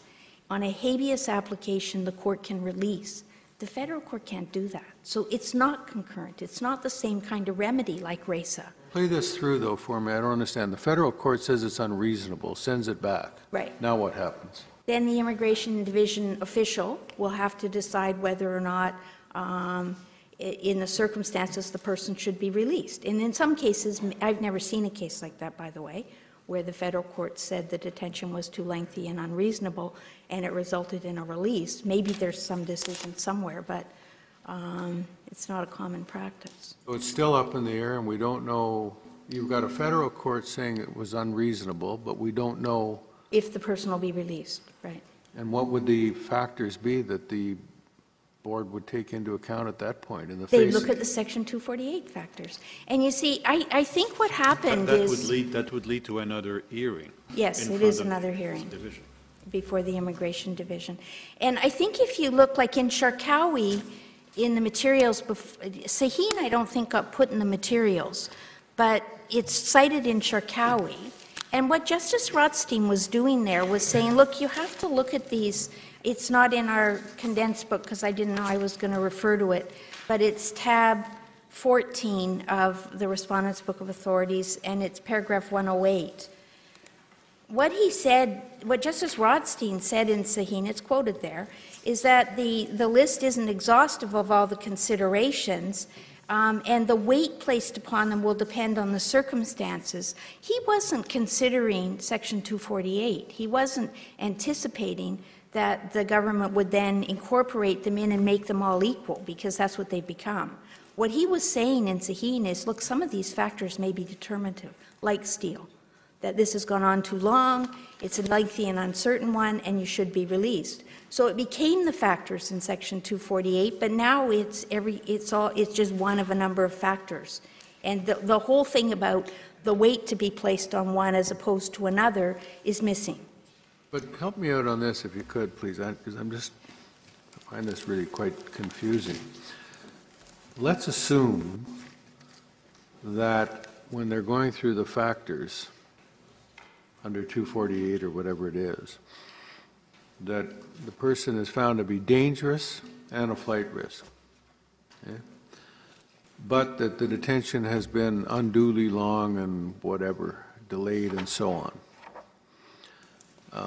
Play that scenario out for me, and then give me the same scenario on a habeas corpus, where is the judge on the habeas corpus entitled to look to dangerousness, flight risk, and assessing whether or not a remedy will be granted if in fact there is a breach of the person's 7 and 9 rights? I just need that be. Yeah. Okay, my understanding in terms of the Immigration Division, where the detention has become sort of uncertain and indeterminate, is that's one of a number of factors. So the Immigration Division officials do say, yes, it's unduly lengthy, but really here you're a danger to the public, we're not releasing you. And it continues, like Steele, it continues that you continue to be The onus detained. would be on the detainee in that point if we wanted to judicially review it to show that that's an unreasonable decision. Is Yes, that right? yes, and with the range of Now reasonable play it out in the outcomes. habeas corpus scenario. I've only done a couple actual merits ones. I think you've probably done a lot more than I have, Justice Moldaver. Don't presume that. But my understanding is that if it was indeterminate and uncertain, there would be a finding that it's unlawful and the court would impose conditions. And the conditions would be designed to control the person so that the dangerousness or whatever is reduced. And by the way, one of the points I was going to make is, you know, it's such a difference doing habeas. There's a bus that brings the person to the court. And if there's a release order, they can report to the local police station. They don't have to go from Scarborough over to Mississauga to report to immigration. Like, there's just so many little elements of it that aren't properly part of legal argument maybe, but really make a difference in terms of the difference between habeas corpus and a judicial review. Even the fact that you can call witnesses makes a If I've heard you right, if there's a breach of 7 or 9 on the habeas corpus, the judge must release. My understanding is But the person condition- has to be released and they craft conditions to control the But, concerns. so are you saying then that we exclude any Section 1-like considerations in this analysis? Well, I know that we raised it as reinforcing the reason why you should have habeas corpus, because it doesn't seem to have ever really been addressed in any of the cases. Mahan, Ferndale, or Moran, or it's never really been talked about. There's one case where it was talked about. That's Baroud. None of us mentioned it, but I lost it in the Court of Appeal for Ontario in front of Justice Carthy. And he said that because Baroud, it was a security certificate case, so the federal court judge could release him. It was it was like the appeal system. The judge could release, looking at the decision of the minister, will I release this person a security threat? And he said it's self-evident that Section 1 applies in that case because the judge can release like in a criminal appeal. That's the only case I know where Section 1 has ever been mentioned, and I don't know why we left it out of our argument. It's not the same situation as the Immigration Division and Federal Court review because it was a federal court judge as the judge of first instance releasing the person like Sharkawi. It was the Sharkawi instance. But I don't think Section 1's been dealt with, really. But nobody's put forward a justification for denying Section 10 rights. The minister hasn't. The Attorney General hasn't. So can I take you back to CN? Because I'm fascinated between the difference that you're suggesting takes place in the Superior Court and what Justice Rothstein said takes place before the adjudicator. So he says an adjudicator must have regard to whether continued detention accords with the principles of fundamental justice under Section 7, and then goes on to explain how that should take place, what those factors are. That was followed by, I gather, Regulation 248, which set those factors out in legislation. Right. So the Section 7 factors, continued detention accords with principles of fundamental justice. That is an obligation put into the scheme, which is accepted, I think. Going back to Pringle, where Justice Laskin said the scheme reads out certiorari and habeas, and following a line, well, Pringle was not a habeas case. it was certiorari, but he mentions that habeas is exactly the same, and the scheme can oust it. Okay. And I'm but- looking at page 32 of his decision. So when you say we haven't dealt with habeas or detention, we have, in all of those cases, dealt with it and said that the scheme gives as much to a detainee as they would get under habeas. So you've made one point, which is the practice at the federal court is that you don't get released, even though it's unreasonable. You have to go back. It's not a practice. They can't release. They can't. They can't order it. Are there others? In terms of the federal court, the reasonableness standard is a big one. They're looking at a single decision, so you have a decision, is that decision reasonable? Look at the Brucesi case, it's in the materials, 5 or 6 times. He reviewed the most recent of the 2 decisions. By the time it got to federal court, we were reviewing 5 or 6 decisions. But we said in Kayla that reasonableness is the standard you apply on habeas too. On a decision. But it's When you go on habeas, you're not going on the decision, you're going on the record, like in Steele. But the record includes the decision. 10 decisions, 20 decisions, 30 decisions. Right, but they look at the decision. You No, they can't- don't. And to be honest, they don't. Habeas? And the habeas... You don't look at the decision to If it's decide whether or not? Kayla or May and it's a single decision on classification, they look at the decision. If it's Ojiman or it's China, there's 20 decisions, they look at the justification for the detention. In the abstract? The judge in Ojiman the Superior Court judge didn't go reading through all those decisions. She looked at, is this proportionate? Is this detention, given how long it's gone on, a proportionate detention given his character, the circumstances, what the government says about it? That's a completely different kind of process. Like I said, the only case that's close to it is Steele, where it's a record that left the person with being subjected to cruel punishment. And in these cases, these long-term detention cases, it's the record, the whole record, which you can do on habeas. You can't do it in federal court. You're out of time on the first 30 of them, and then you have to keep filing serial applications in order to not moot yourself out. So I take it your position comes down to our jurisprudence, which says exclusive jurisdiction with the same rights, should be reconsidered in light of the fact that the process isn't working as well as it's supposed to. Yes, and in fact, there's a couple of things I want to say. First of all, in Mayett, paragraph 29, you reference Justice Ledane and Miller, that Parliament made a conscious decision to not put habeas corpus into the federal court system. The Federal Court Act was only given habeas jurisdiction over the armed forces.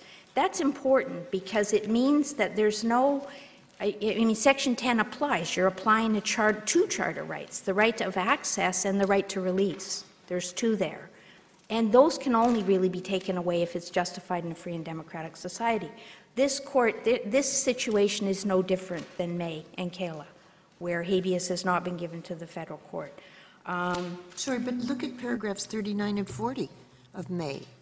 Tell me what wiggle room there is in that. 40 is RACA. It's a choice of, it's 39 concurrent. and, these are called recognized exceptions. Recognized exceptions is a 39 status and- determination, like Peru, where you're challenging an immigration matter, a decision on her status in Canada, like Pringle, like RACA, and like Peru.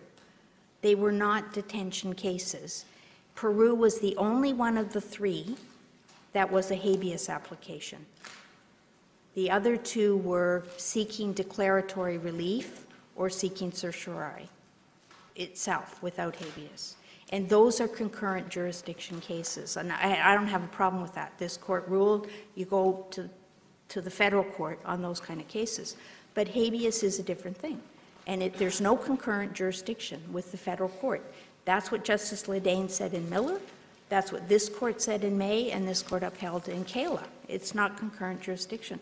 So to the extent that this court has used Pringle and RACA as though they were habeas corpus cases, because that's really what's happened. They've been mentioned, although they're not habeas cases.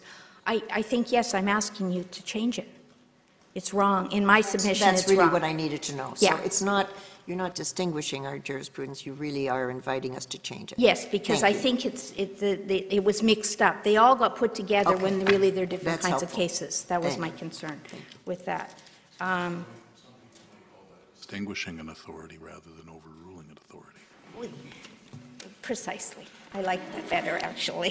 What, So do I. What precisely are you asking us to overrule? She's not. She's I'm not. asking us to distinguish.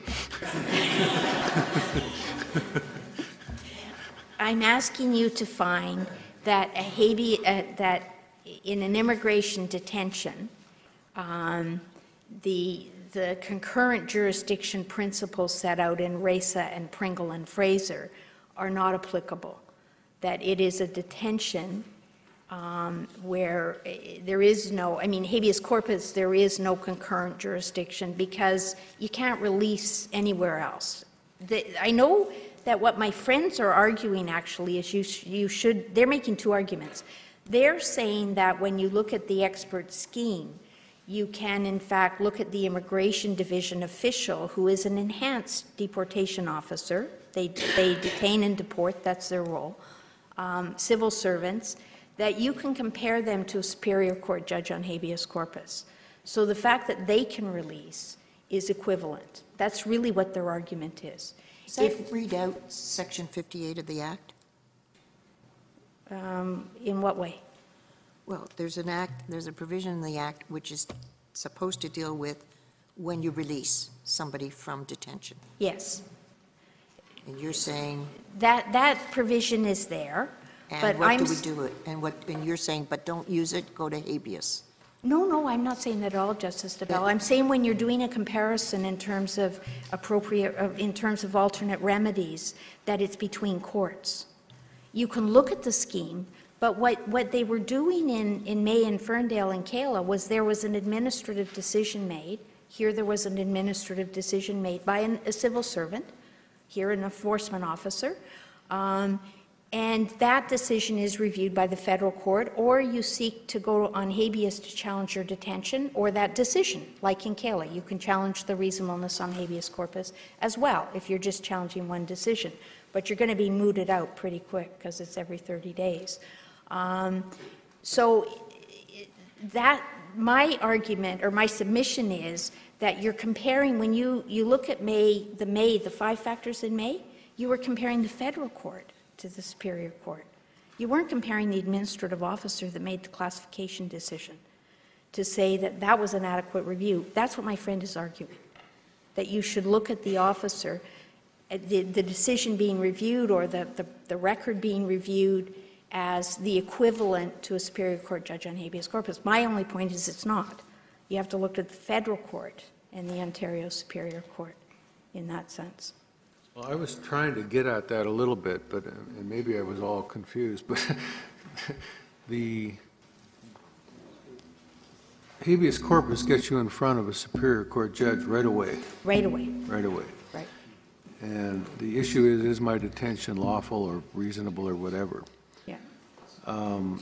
And under the other scheme, you don't get in front of a higher court, a judge of any sort, but a federal court judge, until such time as you still have, you've had a hearing before an immigration officer. Is that the idea? Yes. Yeah, just like they So- made the so just- classification. So run this by me, like, what's the big deal there?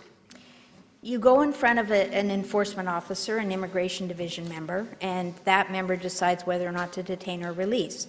Those go on month after month after month, and you finally get tired and say, look, this isn't fair, I shouldn't be detained indefinitely, you're not going to be able to remove me, and you go on habeas corpus.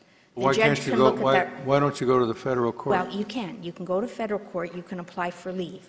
You can ask that it be expedited, because otherwise it's 85 days before a judge will look at that file to determine if leave should be granted.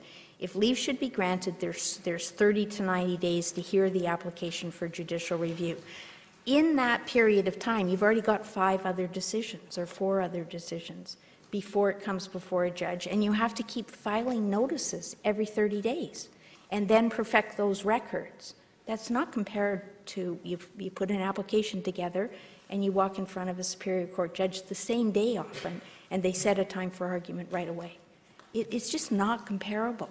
The other problem with the federal court, and this is in tab 8 of the condensed book of ours, is the reports that have been done consistently. One of the things in Peru, Justice Abella, was Justice Katzmann's reliance on the fact that the leave provision was no different than the threshold issue for seeking the writ. And what's happened since then, that was 5 months into the leave provision, and I'm not faulting the federal court judges at all, but there's no requirement to give reasons, and what has happened in the studies that have been done from, I think, the early 90s on through to the present, there's just a recent one from Sean Rahag, a professor at York University, is that the differential is arbitrary. It depends on who you get as a judge as to whether or not you're likely to get leave. It's so the rate, the first study that was done, the Green study, Justice Pratt never gave leave. Justice Desjardins gave it in 67% of the cases. That differential has more or less stayed the same over the years. That wasn't before Justice Katzmann on Peru. But when you're comparing, I'm not saying there's anything, well, I think there's something wrong with that process, but it hasn't come before the courts yet. It was raised in Reza, it was dropped, he got landed, that was the end of that case. And it's never been raised again. But when you're comparing it with habeas, you get directly in front of a judge. You don't have to hope that you get a good judge that's one of the judges that gives leave more often. How is the continuing number of orders worked out in the federal court? And we used to see this in the review board decisions sometimes, but what's the practical solution to the order that you have sought judicial review on is no longer in existence? There must be some mechanism to get the right order in front of them. In the Brucesi case, which we put in the materials, that's the one I was involved in, when it came before Justice de Montigny, he looked at the last 2 decisions, not the first 4, and just picked those, because they were all really moot, but he looked at 2 of them. So I don't see how you can say in terms of sort of a comparison that that's a better system. That the federal court process is, they're expert, for sure they're expert, and they're comprehensive in the context of judicial review, but that's all they're doing, that's all they can do, is judicial review. And then there's a very big difference too, you've already mentioned it, which is the federal court, even assuming they find that there's problems with your 7 and 9 rights, they can only send it back for another hearing. right, they can only send it back. Which may or may not result in the person being released. Is that the idea? Whereas on the habeas corpus, if the judge is of the view that the detention is unlawful, there must be a release. That's your position, right? Yes. Well, it says, shall be condition, released. If right. the detention's unlawful, shall be released. The only way you wouldn't release is if there was a Section 1 justification not to release in that individual case. And then you would get into Dore and Trinity Western in terms of what's a reasonable decision in light of Section 1 of the Charter on an individual case-by-case basis, right? So I'm just checking my notes in terms of points.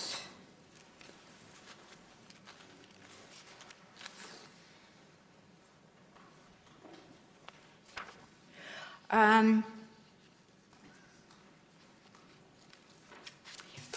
guess the other point that was important from my friend's argument was they've sort of taken the position that Chowdhury and the Alberta Court of Appeal have set a threshold for access to habeas corpus, that if it's lengthy and uncertain, you get access. If it's not lengthy and uncertain, you don't get access. And some of the judges have been doing that. Section 10 doesn't set a threshold. If you meet the test, which is do you raise some legitimate ground, and this court's characterized that as reasonable, some reasonable ground, or ground that's meets a reasonable standard. You can the writ issues, and you can proceed with the habeas corpus application. I think that when Chowdhury was decided, there was a confusion because the court was asked to address lengthy, uncertain detention, but Justice Sharp in Ojimin, and I sort of figure he should be given some extra weight given his book on habeas corpus. He's got a lot of experience in it. He indicated that at paragraph 41 of the decision, it's page 112 of the condensed book that we put before you, he's indicated that habeas corpus, there isn't a threshold, that the only threshold is the one in the Charter. He was obliged to follow Chowdhury, though, wasn't he? Well, in Ojimin's case, I think they did, that Justice Coates in the Superior Court did find it was lengthy and uncertain. So he did. But he said explicitly that he says, I don't accept the AG's contention that habeas corpus will only be available in immigration matters in the case of lengthy detention of uncertain duration. So he explicitly rejected that as the threshold. My friend's argument is based on that. And it may be that the Alberta Court of Appeal sort of set it up that way, but they reached the right result. Like they did use that threshold, but that's the only that's the only case that they were asked to decide. They Could be available if a person's in conditions that are cruel and unusual and so on, potentially. Yes. But Yes. what do you say about floodgates, and if we go this, we open up the habeas corpus route, what kind of test would you, limiting test, would you put on the habeas corpus? It's got to be, well, I guess it would just have to be such that you could say it's a breach of 7 or 9, which would be pretty. Well, it actually, Section 10 doesn't say breach of 7 or 9, it just says unlawful. If it's unlawful in any way, I think that the check on it is detention. It's not a disguised judicial review of a status decision. Like in Ojimin, he was challenging the length of his detention. He was also challenging the validity of his deportation order, because he said, look, you already used it once, you can't use it a second time. And Justice Sharp said, go to the federal court if you're going to challenge the validity of your deportation order. You can raise your detention here, you can't raise that. But accepting the detention, it's clear you've got to show you're detained when you Right. move for habeas corpus, and then you've got to show that there's some, realistic prospect of showing that your Yes. detention is unlawful or unreasonable? Yes. And most cases will be lengthy and uncertain detention in the immigration I'm sorry? context. Most of the cases in the immigration context will be lengthy and uncertain. To answer your question in terms of numbers, Justice Moldaver. So that will cut down on the floodgates. Well, we've been able to use, to go to the Ontario Superior Court since 2015. There's like 6 cases that have gone. By far, the vast majority of detainees are released within a couple of months. They're not going to the superior courts. Like, it's in your interest to try and get out in front of the immigration division. It's the cheapest. You come with a better bond signer. There's ways of resolving almost all the cases. It's just this small sort of identity, cases where there's an identity problem or a problem where you can't be sent back to your country even though you have a criminal conviction. Those are the cases that become the difficult cases, and those are the ones where people will, at some point in time, mount a challenge to the continued detention. But I really don't think you need to worry about numbers. But if we say, I'm sorry. Go ahead. No, go ahead. Go. Well, I was going to bring you back to Justice Sharp in paragraph 41. Yes. And you said he said there was no threshold. That's not how I read paragraph 41. I read him saying there is a threshold. The threshold is whether there is, where is it? Whether there's an alternative remedy that's just as broad and just as advantageous, and that it's not a collateral attack. Now, I've lost where it was, but it's there somewhere.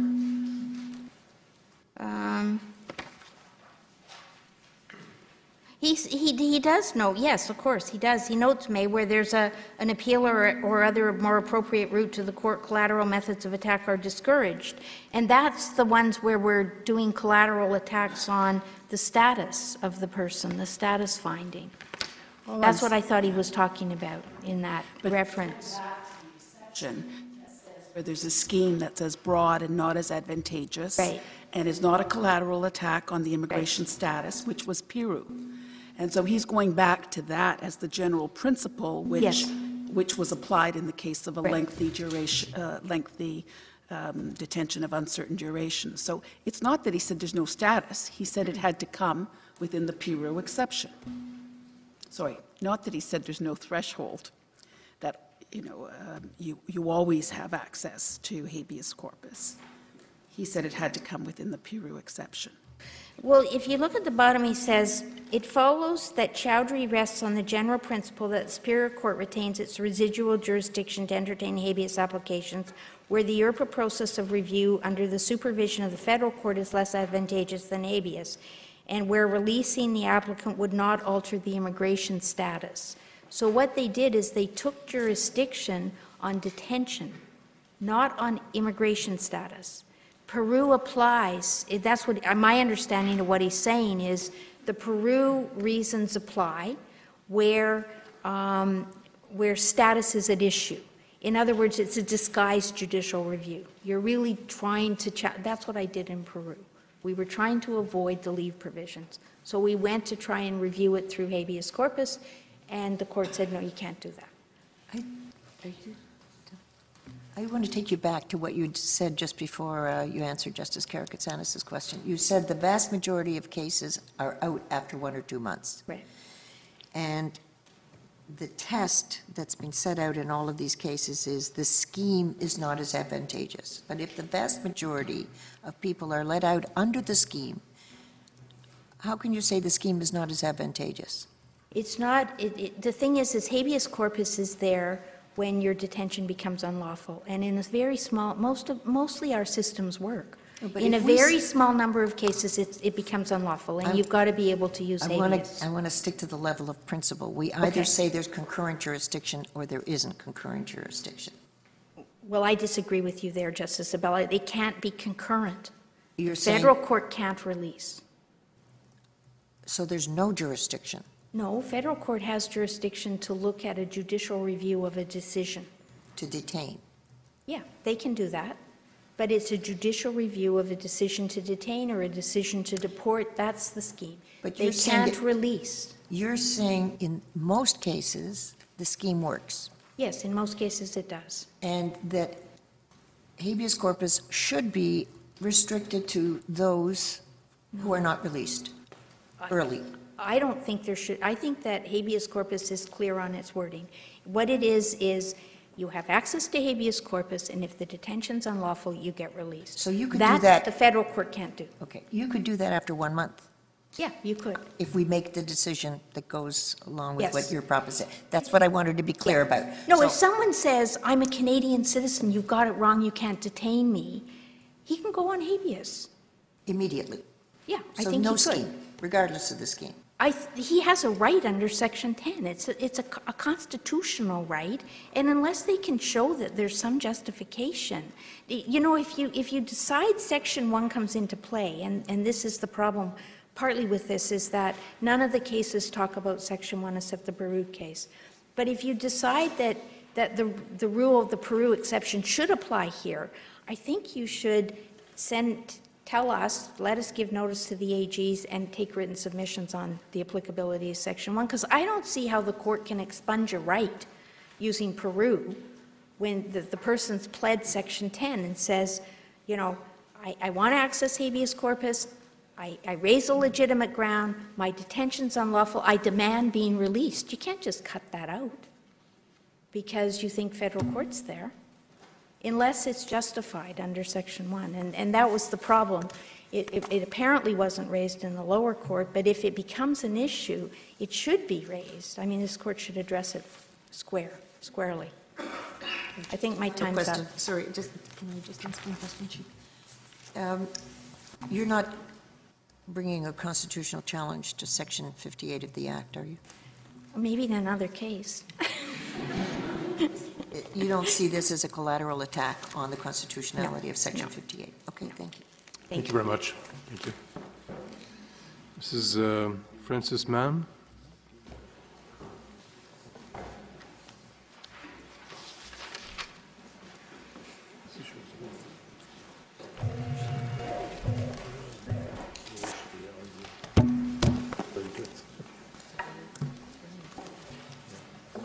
Chief Justice, Justices, the British Columbia Civil Liberties Association intervenes in this case to argue that Superior Court jurisdiction over habeas corpus both promotes the rule of law and access to justice for detainees. This has been true throughout history, and it is true today. A prisoner who's been wrongfully incarcerated does not care about jurisdictional disputes between courts and tribunals. They care about being released from a potentially unlawful detention. But to the prisoner, these jurisdictional disputes can represent a significant barrier to access to justice and to the remedy they seek.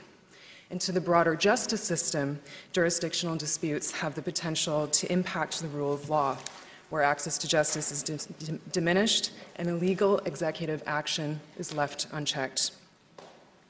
We've heard arguments from both sides about which forum is better, the Immigration Division or the Superior Court. The BCCLA says, let the prisoner decide.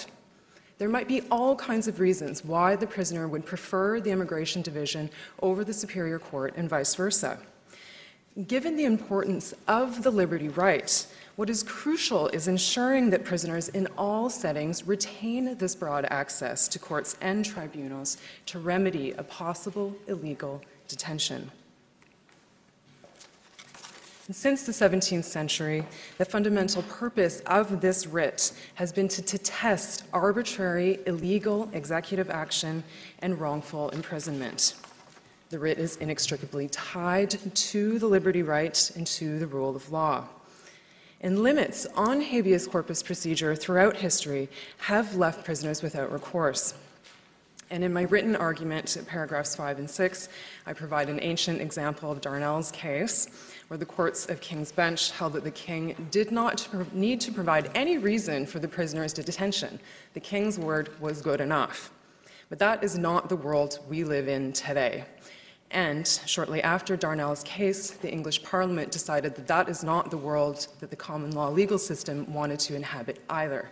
And they enacted the Habeas Corpus Act, which is the basis for our modern habeas corpus procedure today. And this court in Kella, which I say represents the high water mark in habeas corpus jurisprudence, reminds us that developments in the law must remain consistent with the underlying purpose behind the writ. And any jurisprudential developments that impact the access to the writ, therefore, must also remain consistent with this goal. And I submit that the primary procedural hurdle that detainees face is this jurisdictional issue.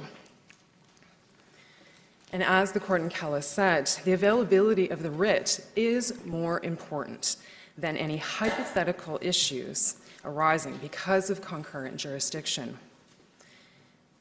And respectfully, the Attorney General has not given any example of any issues arising from this concurrent jurisdiction, hypothetical or otherwise.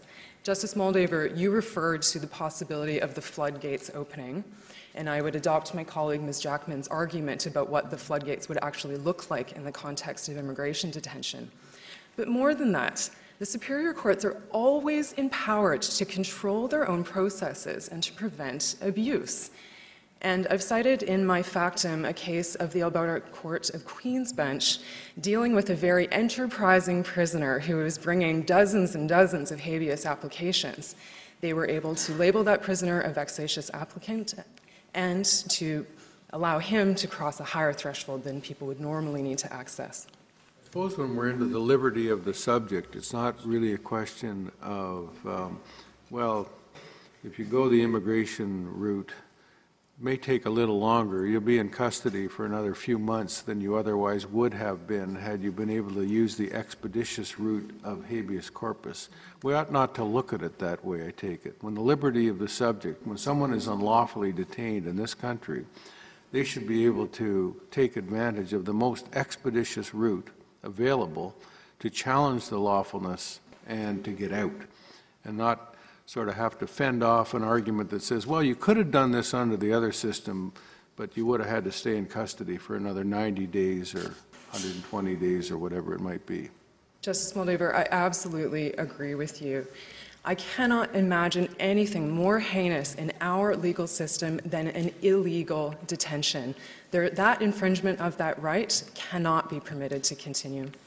Subject to any further questions, those are my submissions. Thank you.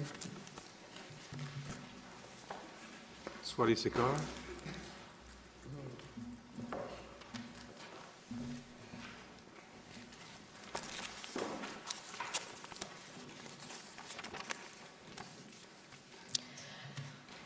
Good afternoon, Chief Justice and Justices of the Court.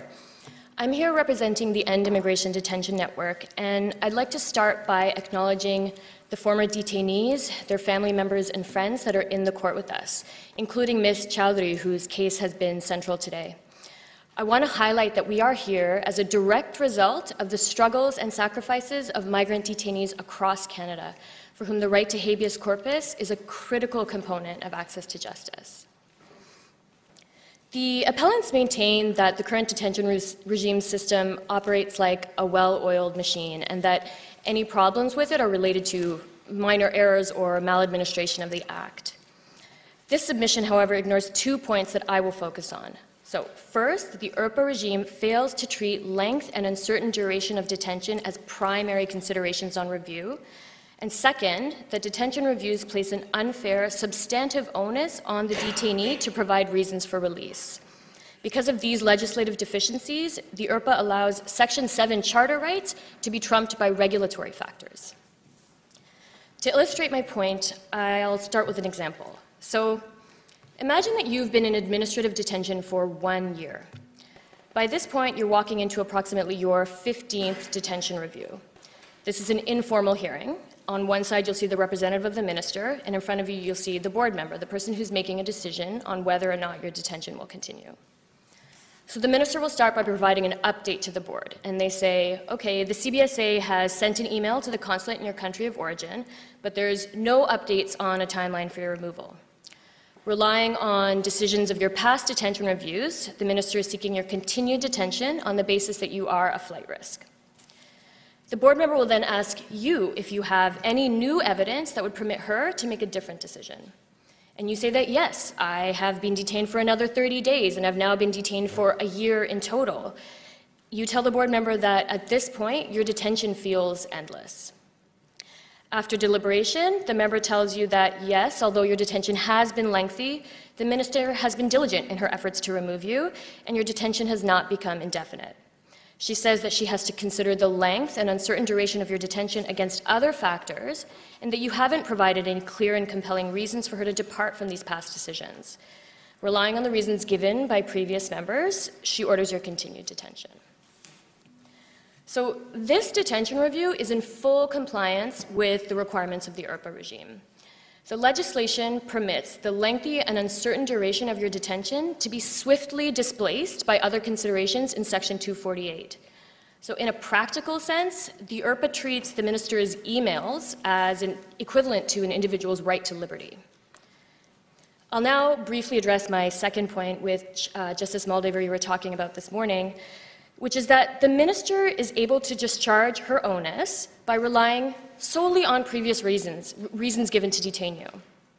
So now once that happens and they've made out a prima facie case, the onus is now transferred to you, the detainee, and all you can do is try and emphasize the length of time that you've been detained. And the appellant submits that this is not a substantive burden of proof, but the decision to detain often hinges exactly on that, on the detainee's ability to provide new evidence. Conversely, in a habeas corpus application, length and uncertain duration of detention are given primacy. The Superior Court must consider, but is not burdened by past decisions to detain. They don't have to justify their departure from those decisions. And this makes all the difference to a person detained. Immigration detainees are uniquely vulnerable. They may be fleeing persecution in their country of origin, coming to Canada with trauma. They may have language barriers, and they are often unrepresented at detention reviews. Some may have criminal convictions, but if they are on an immigration hold, they've already served their time. And others may have never transgressed the law, and this is their very first experience with any kind of incarceration or deprivation of liberty. So with this context in mind, the need for habeas corpus in the immigration detention system is even more pronounced. Access to habeas corpus doesn't take away from the existing regime. It increases fairness by providing a critical means for some people to challenge their detention. The cases from the provincial appellate courts show us that although not every detainee will have to turn to habeas corpus for a remedy, for some individuals, like Mr. Ali, who was detained for 7 years in a maximum security prison, or Mr. Scotland, who had severe mental health issues that weren't addressed at the immigration division, for them, access to this writ is necessary to protect their liberty interests. Ms. Olmsted.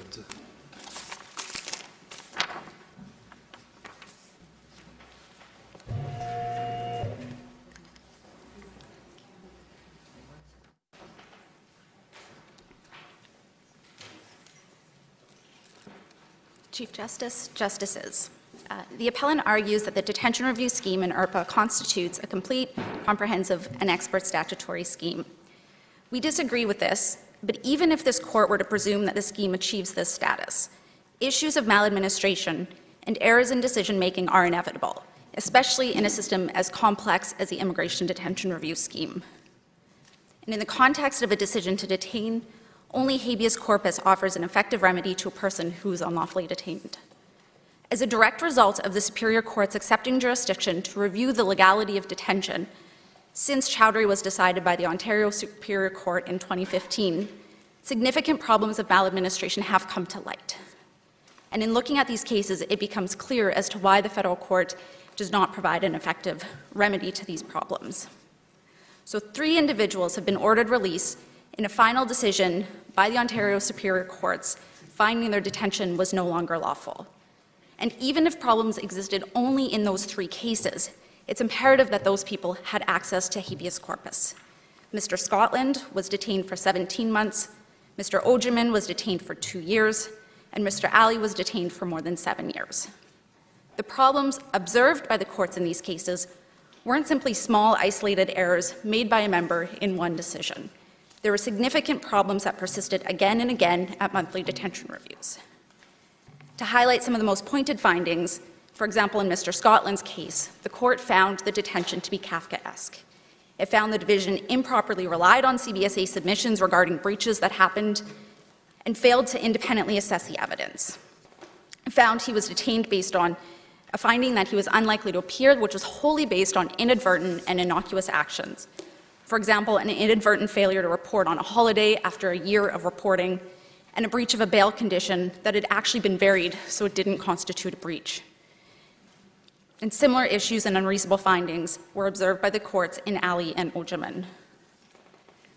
And these are the issues that in part spurred the audit of the immigration detention review system, and that audit in turn found that these issues were a problem. And that's an important dialogue that has arisen from these habeas corpus cases that might ultimately fix some of these entrenched errors so that people have to use habeas corpus less. If a person has access to a 48-hour detention review that is going to properly and fully consider the lawfulness of their detention, they will go there. And it's only where errors and problems in the administration of the Act arise, and they inevitably will, that the fundamental problem becomes that the federal court cannot provide a timely and effective remedy. As the respondent mentioned, the federal court cannot order release. It simply sends the decision back to the same tribunal that might have been found to have committed an error or made an unlawful decision, or even to be enmeshed in this maladministration. And is not required to consider whether the ongoing detention now is lawful. So the guidance it provides to a member who's reconsidering this decision might only be on a single issue. In Mr. Scotland's case, it might have only been on the fact that they misapprehended this fact that his bail had been varied. And so that was no longer a proper basis to find him unlikely to appear. And the decision could have been sent back to the Immigration Division for reconsideration. And if another error was made, the detainee is caught up in the same cycle, asking for another judicial review in a loop that doesn't require the reviewing court to consider whether the detention is lawful. Ahmed Ali, a 2015 case, which is cited in footnote 45 of CCR's factum, provides an example of this cycle, where a detainee finds himself before the federal court on a second review, and that decision is found to be unlawful. But the court finds that it's not the role of the court to substitute its own view of a preferred outcome or to reweigh the evidence. And this is particularly problematic because of the length of time that this process takes.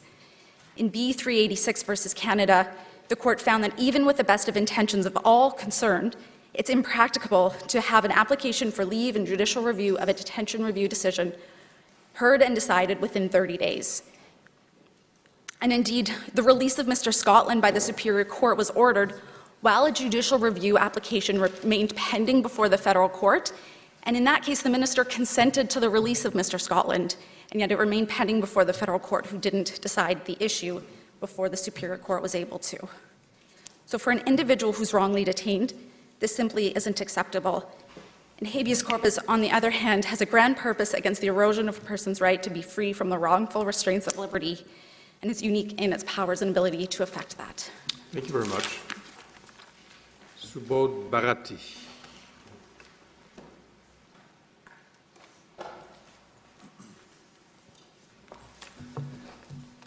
Good afternoon, Chief Justice and Justices. Class thanks you for this opportunity to provide submissions on behalf of our clients, which include the most vulnerable people with mental health concerns.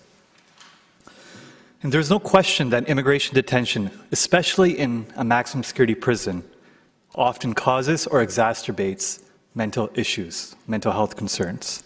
Moreover, individuals with mental health needs are at greater risk of having their detentions prolonged due to A, an inability to advocate for themselves, and B, the need for suitable conditions upon release, for example, rehabilitative programming, therapy, counseling.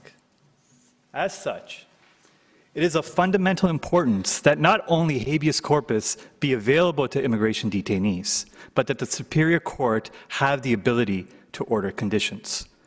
And this is what the Court of Appeal in Ojiman found, that there are some cases that occupy a middle ground, where unconditional release is inappropriate, but incarceration is not justified. In these cases, the judges would, and I quote, judges would inevitably feel compelled to maintain detention if their only other option was outright release.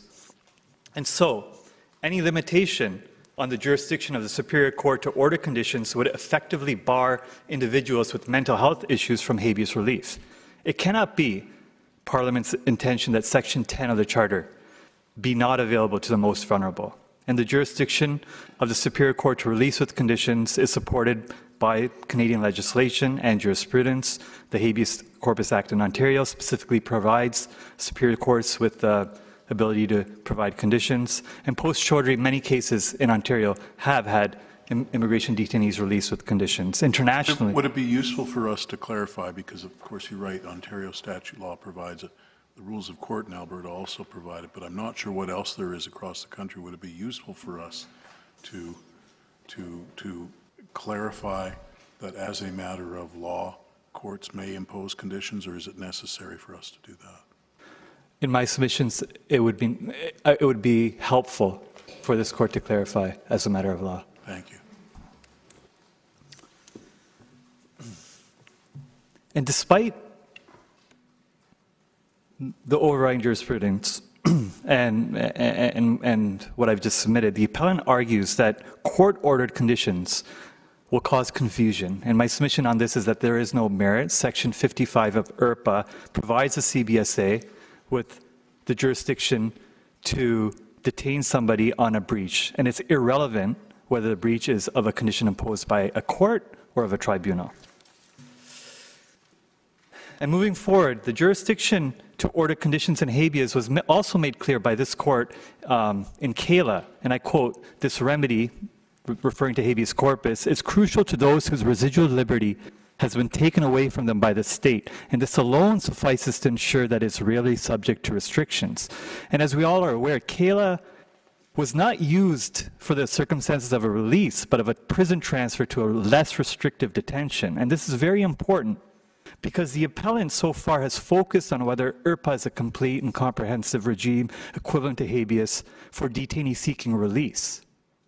But there's a second purpose of habeas, and that's not for release, but transfer to a less restrictive detention. For example, seeking transfer out of solitary confinement, or from a maximum security to a minimum security, or to a secure mental health facility for treatment. The IRPA has no mechanism at a detention review for which a detainee can seek this. The only avenue is superior courts. And I won't add to this because...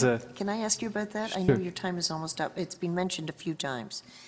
When I look at the Federal Court Act, and I look at 18(3), the power of the court is to order the board to do anything that it's unreasonably refused to do. It's not clear to me why they can't order exactly the remedy that you're mentioning. They could. I guess my argument, and I don't want to, the next intervener will be providing submissions, more full submissions on this, but the point is that at a detention review, the jurisdiction of an immigration division member does not include where detention takes place. It's only whether detention should occur. So before we even get to federal court, the immigration detainee cannot even ask, please take me out. That's not the purpose of an immigration detention, or please take me to out of solitary confinement. The only way they can do that is to plead to a CBSA officer. Maybe that'll happen. Otherwise, the only way to do that is to go to Superior Court. Right. And I don't, my time is up. I just want to add one small, with your indulgence, conclusion to Justice, your question about the difference between habeas and federal, habeas versus IRPA versus federal. And there's one other thing that this court should keep in mind, that the ability of a detainee to come face to face with a Superior Court judge in the garb of innocence and plead his case is quite different than the only oral hearing taking place within the confines of a maximum security prison while wearing prison gear, while shackled. Because there is no oral review at a federal court. And clearly, in our submissions, these aren't equivalent. Thank you. Mr. Batista.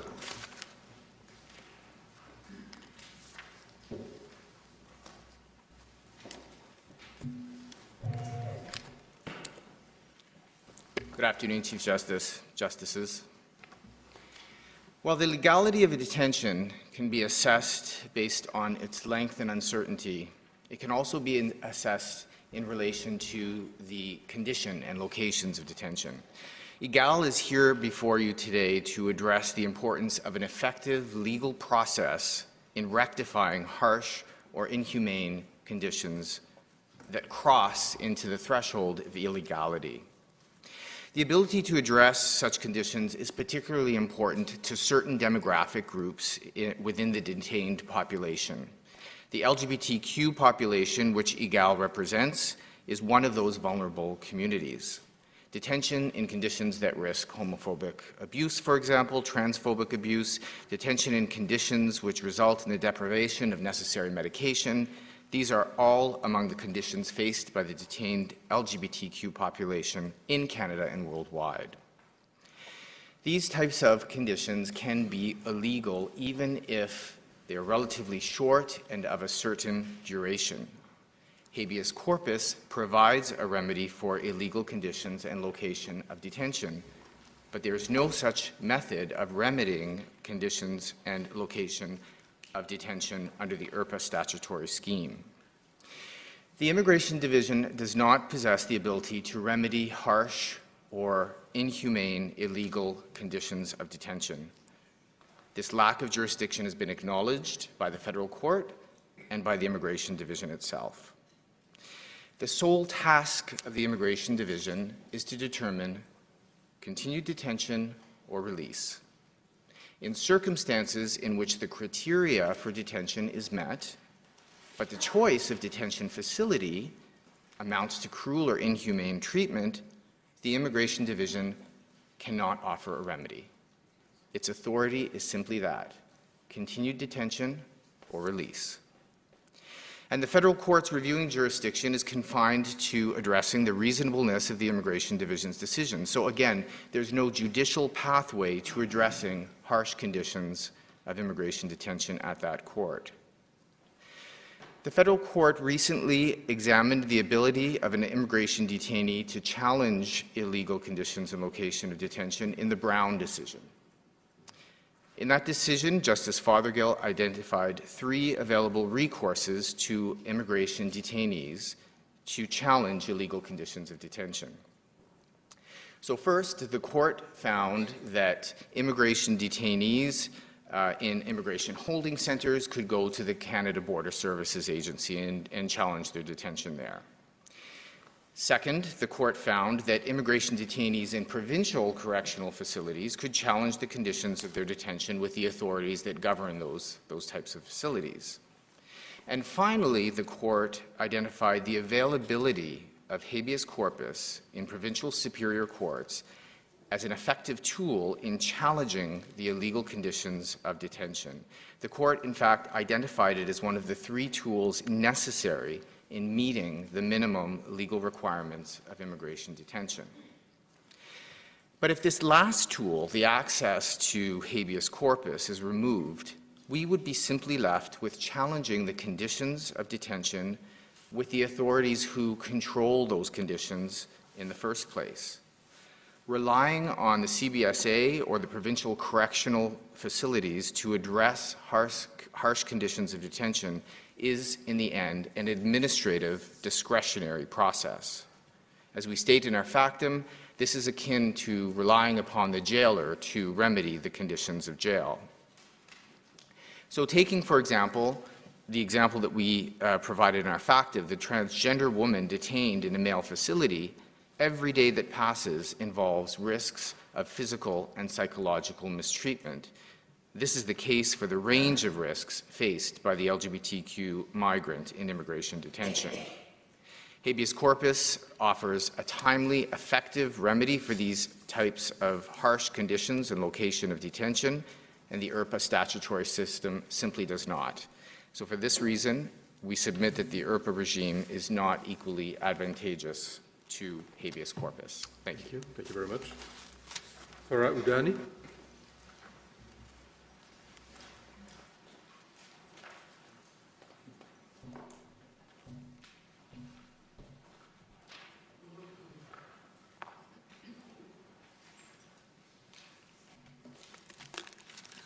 Good afternoon, Chief Justice and Justices.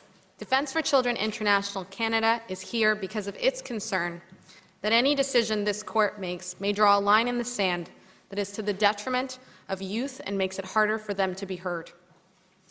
The remedy of habeas corpus enables a child to be heard before a superior court judge who is obliged to be concerned about that child's individual needs and offers review without procedural restrictions. It is submitted that this court should be cautious of any test that creates more hurdles for that child to get a lawyer and seek the remedy of habeas corpus. Today, I intend to address two issues. First, the fact that habeas corpus is an elevated right for children, and second, the impact the decision of this court will have on children at large. In terms of habeas corpus being an elevated right for children, this court in Stevenson found that habeas corpus is analogous to parents' patriae jurisdiction. For children, actual detention is not required to invoke the remedy.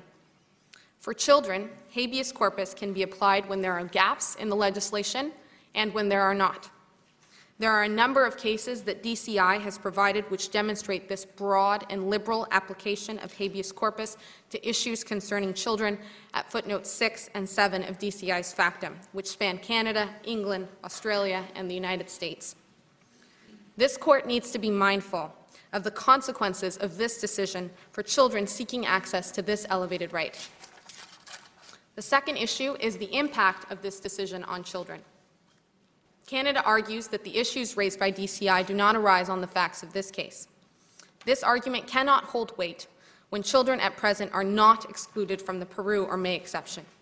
I would refer this court to the cases at footnote 22, which demonstrate the over-reliance on the exception in cases involving children at risk of harm. Gao is just one example of a case of the Ontario Superior Court of Justice directly relating to 12 minors held in immigration detention for 6 months. And even though the Honourable Justice Chapnick noted the fact that she was troubled by the length of time the minors were in detention, she relied on Peru in exercising her discretion to decline jurisdiction. Canada also argues that the IRPA contains specific provisions dealing with children and detention. Those provisions are not sufficient. Canada recognizes that those provisions are not sufficient because in the last year there have been efforts by Canada to provide ministerial directions to limit the amount of children in immigration detention. But this only bolsters DCI's argument that the legislation is not comprehensive with respect to children, and the remedy of habeas corpus needs to be available for those children with less procedural restrictions, not more. As just a few examples, the IRPA is silent about the use of solitary confinement for child detainees. The IRPA is silent about the requirements for notification to be given to child detainees of the reasons for their detention. They are not afforded state-funded independent legal counsel. They are entitled only to a designated representative who is not the same as an independent lawyer. There are no requirements of client confidentiality for those designated representatives. These pitfalls expose children to risk of harm. The way to address this problem is not to take 2 steps forward with ministerial directions and 1 enormous step back by creating a procedural hurdle for children in accessing their right to habeas corpus. Limiting this right contravenes Canada's obligations under the Convention on the Rights of the Child. Finally, DCI submits that the consequences of this decision will extend beyond immigration law, as the Peru or May exception has. DCI has provided examples in its factum of gaps in various statutes, including the Education Act, the Alberta Protection of Children Involved in Prostitution Act, and child welfare legislation concerning children where habeas corpus may be the only remedy to assist. The court should be mindful that the decision in this case does not interfere with those children who require the right to habeas corpus to be heard. Can I ask you do you mind if I just a technical question? Of course. When you're dealing with children who are, as you say, uniquely vulnerable, how is it to be brought to their attention that they would have the right of habeas, as opposed to an automatic review, which they'd be subject to otherwise? Who would have the burden of letting them know that they have that option? I would imagine that they would have to be able to invoke that remedy. Presumably, their parent or guardian or someone would have to advise them that they could invoke that remedy. Maybe even their designated representative could be the one that does that. You don't see a special duty that should be placed on a detention facility? I do. Okay, I absolutely do. I that's think what that would be essential, that there should be a duty. Okay, thank you. Thank you very much. Mrs. Laila Demirdaki.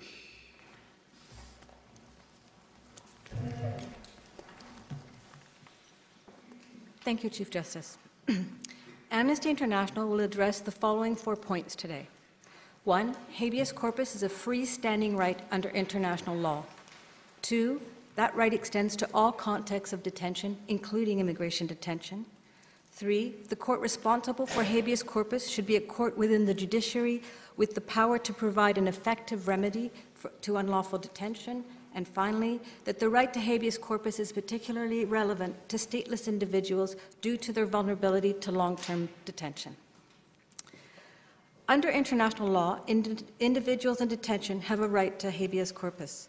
The International Covenant on Civil and Political Rights, which Canada has ratified, provides in Article 9, sub 4, that anyone who is deprived of their liberty has a right to take proceedings before a court and to have that court decide without delay the lawfulness of the detention and order a person's release if that detention is unlawful. Habeas corpus is also recognized under international customary law as an effective remedy for a person to challenge a detention that is or has become arbitrary. Under international law, the right to habeas corpus is therefore a freestanding right. The UN Human Rights Committee has commented that the right to habeas corpus under the ICCPR extends to all forms of administrative detention, including immigration detention. It has further stated that laws that exclude particular categories of detainees from challenging the lawfulness of the detention is a violation of the ICCPR. The UNHCR has stated that the length of detention can render an otherwise lawful detention indefinite and therefore arbitrary. Because there's no legal time limit on immigration detention under Canadian law, a person's detention can become unlawful. For this reason, and in order to comply with international law, immigration detainees must have the right to bring proceedings before a court of law to challenge the lawfulness of their detention and receive a remedy without delay. The UN Human Rights Committee has commented that the court reviewing the lawfulness of the detention must be a court within the judiciary. The right to challenge the lawfulness of the detention before a court exists even if the detainee is entitled to a regular review of their detention before an administrative body. The fact that an administrative body, such as the Immigration Division, periodically reviews a person's detention does not preclude that person from bringing a habeas corpus application to have the lawfulness of their detention determined. The immigration detention scheme provided for in the IRPA fails to meet the requirements of the ICCPR. The lawfulness of detention is not one of the prescribed factors under IRPA that can be considered in and of itself by the Immigration Division when deciding the detention or continued detention of a detainee. The IRPA does not grant a detainee the right to challenge the lawfulness of their detention before the Immigration Division. Moreover, the Immigration Division is not a court within the judiciary. Although the federal court can judicially review an Immigration Division's decision, it is limited to determining the reasonableness of the decision, not the lawfulness of the detention, and it does not provide an effective remedy as of right. Didn't Kayla say it's not lawful if it's unreasonable? Yeah. Yes, I did. Sorry, I'm just trying to get the distinction. Well, the thing is, they're looking at the reasonableness of the decision. They're not looking at it's as the respondent has mentioned. They're not looking at the contents of the complete record to determine whether it's lawful or not. And lawful is not just the length of the detention; it's many other things too.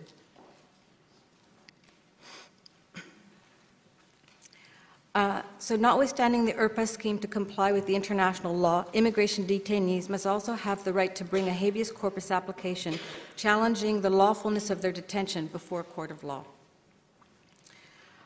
Finally, although statelessness is not a ground for detention under the IRPA, stateless individuals are at greater risk of prolonged detention because their identity may be difficult to confirm and or a state may not be willing to accept them. The European Court of Human Rights has recognized the vulnerability of stateless individuals to and the increased need of effective protection from long-term immigration detention. Keeping in mind the particular vulnerabilities of stateless individuals, the right to challenge the lawfulness of detention must be made available to immigration detainees. And just coming back to your question, I think one of the issues too is the remedy that's not available. There's no effective remedy at the federal court for somebody challenging the lawfulness of their detention. Yeah, that's the Section 18.3 argument. I have a little difficulty understanding why the legislation doesn't, in fact, under 18.3A, permit the federal court to do that. Whether it's actually done or not, I don't see why it can't be. Well, if, in our factum, actually, we cited to paragraph, the Federal Court of Appeal has stated that the Federal Court on Judicial Review can set aside a decision referred back for judgment in compliance with instructions it deems appropriate, but it can only do that in very exceptional circumstances. That's sub B, though, isn't it? Under sub B. Anyway, I'll look at it again. Thanks. Okay. Thank you very much. Thank you. Ms. Krajewska?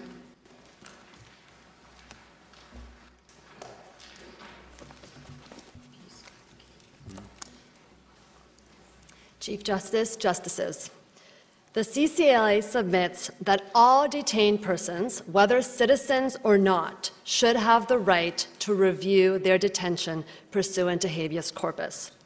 We come at this from the perspective of the development of the common law, and in particular the Payroux exception, and that development must be done in accordance with Charter values. I have 3 points for you.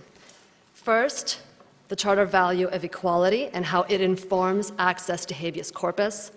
Second, the proper context of the Payroux exception and its development in the law. And thirdly, how in May and Ferndale, the court held that habeas corpus is available to detainees even when there is a parallel review scheme, and that there is no reason this court should not follow that precedent in the case of immigrant detainees. With respect to Charter values, the argument that non-citizens don't deserve the same detention review remedies as citizens is dangerous. Canada should not have a tiered system of review. Habeas should not be regarded as a privilege of citizenship. This court in Andrews recognized that non-citizens are among the most vulnerable groups in our society. They can be removed from Canada. They cannot vote. This lack of political say means that access to the courts is critical to safeguard their rights. I turn to Payroux.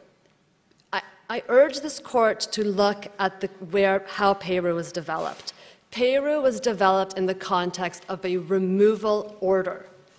It was not a challenge to Ms. Payroux's detention. She was challenging the fact that she was not found to have refugee status. There was no discussion by the Court of Appeal in Payroux of the length of her detention, her charter rights, or her liberty interest. The decision was not directed towards the length of detention. And in my submission, I adopt Ms. Jackman's submissions that the other cases, Riza, Pringle, also did not have to do with detention review. They all had to do with whether you could bring a collateral attack on an immigration decision. In my view, May and Ferndale is correct when the court stated that the court should not be concerned with the availability of remedies in concurrent jurisdictions. And that was in the case of prisoners. The court in May and Ferndale was specific that the applicant is the one who is entitled to the choice of forum. That should be the same case when we are looking at non-citizens who are detained. You're reading out the exception? Sorry, yes. Ferndale, you want us to read that out? I'm not saying you're reading it out. I'm saying you're reading it in conformity with what was decided in Payroux and the other cases. In May and Ferndale, I think the court, and maybe it's best that I be blunt, I think it restated Payroux more broadly than what the case actually stated initially. In May and Ferndale, the court said that there was an exception in immigration. I don't think that's fair. I think what the court must have meant when it stated that was that there is an exception when you are challenging the underlying immigration decision, not when you're challenging the detention. And this brings me maybe to the most fundamental part of my submissions, which is then, what are the limits of habeas corpus? And in May and I think in May and Ferndale, where the court says that habeas corpus should not be attacked as a collateral should not be used as a collateral attack under underlying decision, that is the fundamental rule. So just as a person who is convicted, a prisoner who is convicted, cannot attack the conviction using habeas corpus, they have a right of appeal. That doesn't mean that the prisoner, once they're detained, cannot bring habeas corpus to review the detention. Similarly, a person who is subject to a removal order should not be permitted to challenge the removal order by way of habeas corpus. They should be entitled to review the detention pursuant to the removal order, pursuant to habeas corpus. In that way, you are treating both prisoners who are citizens and prisoners who are not citizens in the same way. Thank you. Thank you. Simon Boris.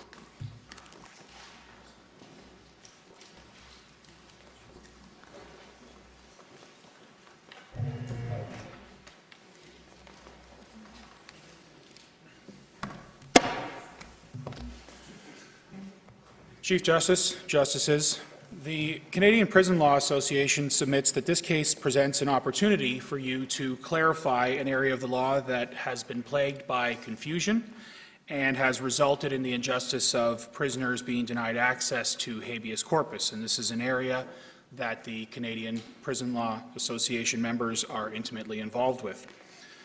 The starting point for all habeas corpus applications, of course, is that there be a deprivation of liberty. And in Dumas, this court set out the three categories of deprivation: the initial deprivation, a substantial change in conditions amounting to a further deprivation, and a continuing deprivation of liberty that has become unlawful.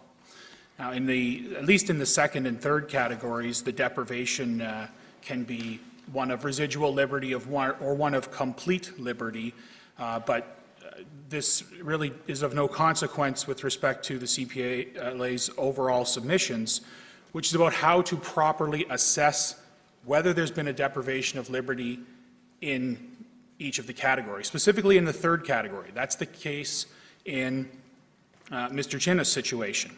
It's not disputed that his initial detention was, at least in the beginning, lawful, but what he asserted through his habeas corpus application was that his detention had become unlawful by virtue of its length and uncertain duration. That's a third category case of Dumas. It's a deprivation of liberty gone bad.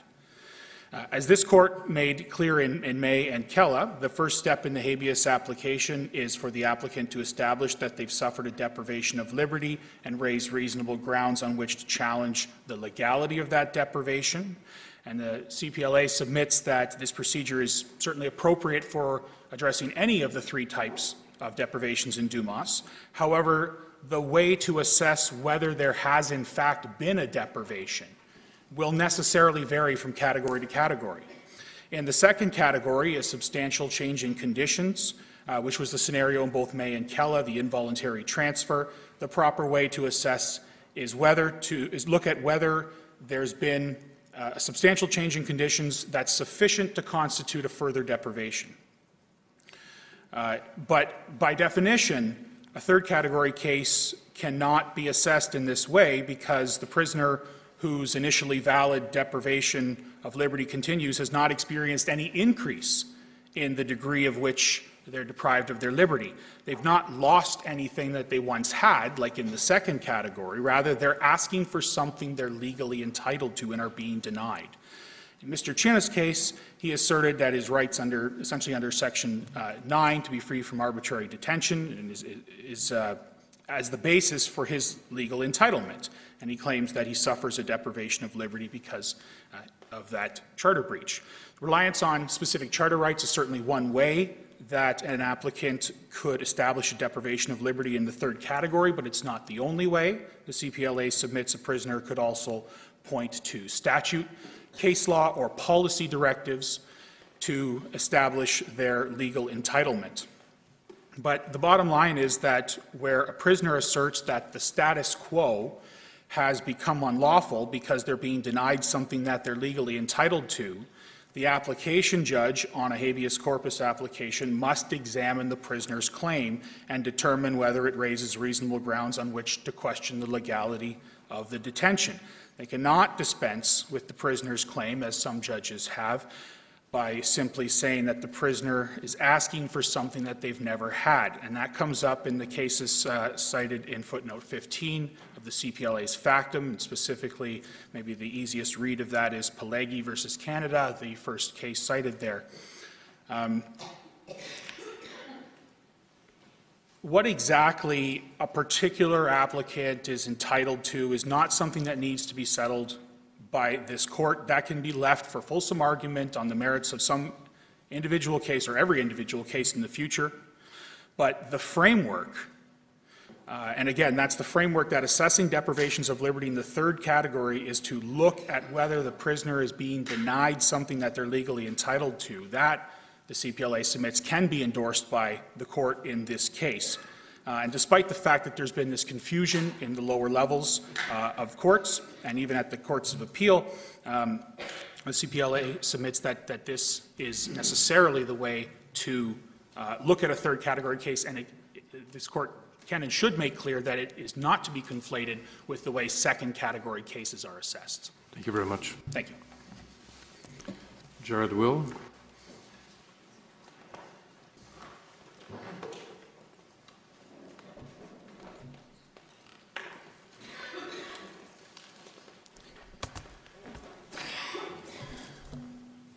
Good afternoon, Chief Justice, Justices. I represent the Canadian Association of Refugee Lawyers, which is a pan-Canadian organization with a long-standing concern about the rights of non-citizens detained under the IRPA. This court has just heard what I would suggest are a number of good arguments about why superior courts should exercise their habeas corpus jurisdiction in respect of immigration detainees. But my client's position requires you to ask a slightly different but equally important question. Namely, why shouldn't they exercise that jurisdiction? I would submit to you that the Attorney General of Canada's submission that this court is being asked to recognize the habeas corpus jurisdiction of superior courts over immigration detainees is misleading. There is no dispute in the courts below in any of the relevant jurisprudence that they have that jurisdiction. The question is, when and under what circumstances should they decline to exercise it? And it might seem like a trivial point, but it's important. The question is... In fairness. Yeah, in fairness, but the phrase was there that you were being asked to recognize the jurisdiction, and that's what I'm taking issue with. The question is not, do we open the door? The question is, do we close it? My clients start from the premise that immigration detainees have a right under Section 10C of the Charter to habeas corpus. There is no decision of this court or any other court that says the contrary. As a result, detainees should bear no burden in merely asking a superior court to exercise its habeas corpus jurisdiction. That is a right. And I agree with Ms. Jackman's submission that this is really the third case of that trilogy. And there's a reason that the Section 10C rights of immigration detainees wasn't addressed in May or Kella or Peru or Reza. It's not because it was missed, it's because it was not before the court. Those cases did not involve detention. So all the immigration references are obiter? Well, I would submit to you that the phrase "in immigration matters" does not include immigration detention. In all of those cases, they had to do with core immigration matters, status in the country, the validity of a deportation order, not the legality of a detention per se. Another point that I want to highlight with respect to my client's position is that we recognize that superior courts do have a discretion at common law to decline to hear habeas corpus applications. But this court has decided time and time again that when a charter right is going to be breached by the exercise of judicial discretion, that requires a justification akin to Section 1.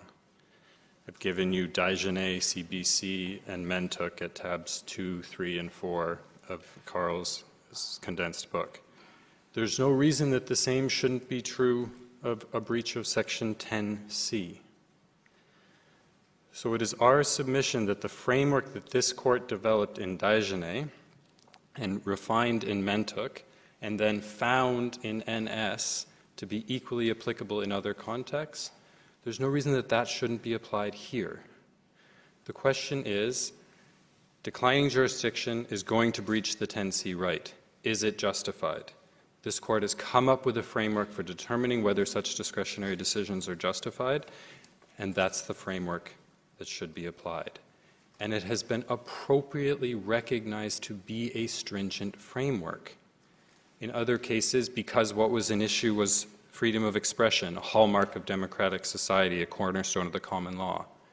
The same is true of habeas corpus. There's no reason the test should be any less stringent. What do you say about the kind of the Section 1-like approach for the habeas corpus judge who says, yes, you've been unduly detained, it looks like it's indeterminate, but you're also satisfied you're a real danger to the public? Just take me through that scenario. Sure. So I just want to make clear that what we're talking about here is the exercise of discretion to hear the case or not. I know what you are. But then I want to get to the practical stuff. Absolutely. But I think once we move to that situation, there's nothing that can be justified under Section 1 because the government act of detention is not a law, it's an act. So if it's unlawful, it has to be brought to an end. The answer to the concern about danger to the public, flight risk, et cetera, is the imposition of conditions of varying degrees of severity, but if it's unlawful, and it has to be brought to an end. Justice Isabella, I can answer your 18.3a question if you like, but I recognize that I'm out of time. Would you like an answer? My colleague would like an answer. So it comes down to two things. 18.3a is mandamus. So 18.3a is the jurisdiction of the federal court to order a tribunal to do something that it's unlawfully refused to do, which in most circumstances is render a decision or hold a hearing, not to dictate the outcome. And the reason for that, the reason that the power of the federal court to issue a directed verdict is so narrow is because it's recognized that even if the decision under review is unreasonable and has to be set aside, that doesn't mean that there could not be another decision that would fall within the range of reasonable outcomes. So the federal court understands its jurisdiction as one of deference to the Immigration Division and not to substitute it itself to the place of the Immigration Division to make the initial decision. Thank you very much. Nader Hassan.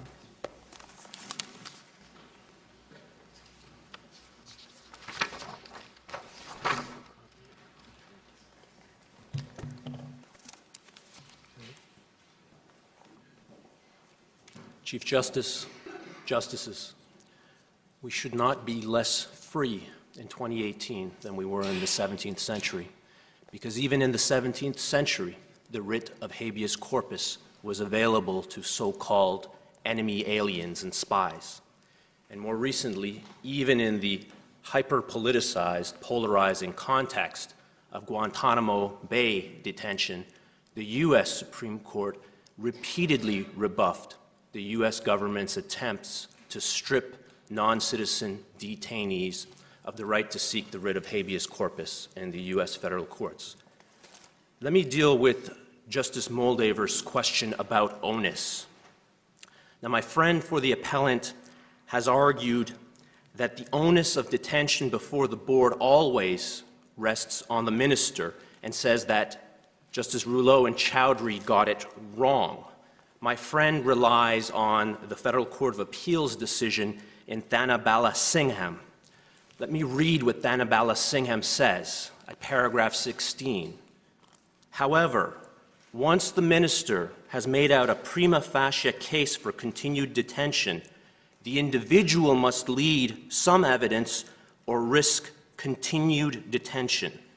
The minister may establish a prima facie case in a variety of ways, including reliance on reasons for prior detentions.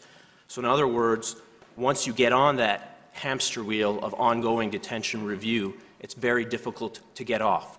So as a technical legalistic matter, the legal burden may rest with the minister, but the de facto evidentiary onus rests with the individual. Now, I also want to briefly deal with my friend's suggestion that, yes, mistakes may get made, but mistakes can be corrected. Firstly, as we know, there is no right of appeal. There's only judicial review with leave. And even the judicial review, if granted, is very limiting. Firstly, and this is something that hasn't been addressed yet, under Rule 302 of the Federal Court's rules, the Federal Court limits judicial review to a single decision or order. And that's a rule that's enforced with some strictness in the Federal Court and Federal Court of Appeal.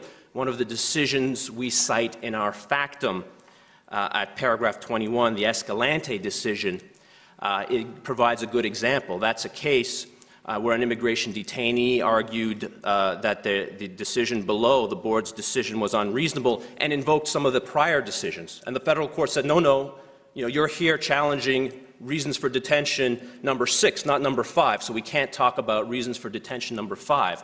And that's problematic because the unfairness of the detention may not rest on a single decision of the board. Any one decision of the board in isolation may pass muster under the deferential reasonableness analysis.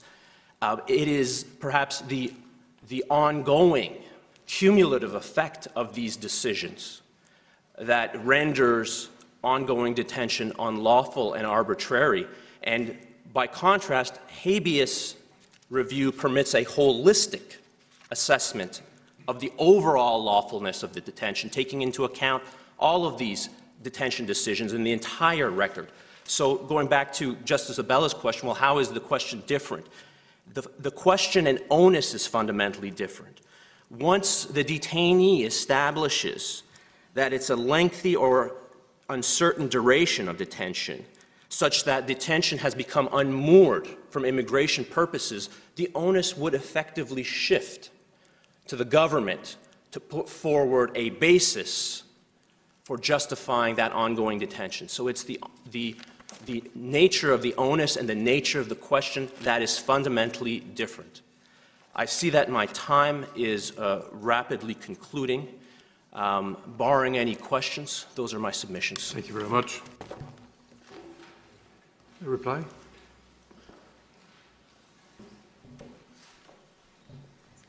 Chief Justice, Justices, I'll be making submissions in reply on behalf of the Attorney General of Canada. As a first point, if I may, simply to follow up on a point that my colleague, Ms. Nygaard, had made in response to a question from Justice Moldaver. We had promised to provide some authority for the proposition that as time goes on, the burden on the minister increases to justify the length of detention. And so I can provide those references. The first case is this court's decision in Sharkawi, which is at tab 19 of the condensed book at paragraph 112. And that proposition was then taken up by the federal court. I can provide by way of example a case called Ahmed.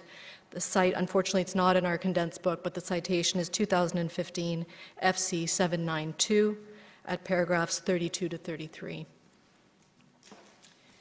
So in the time remaining, there are 3 points I hope to address in reply.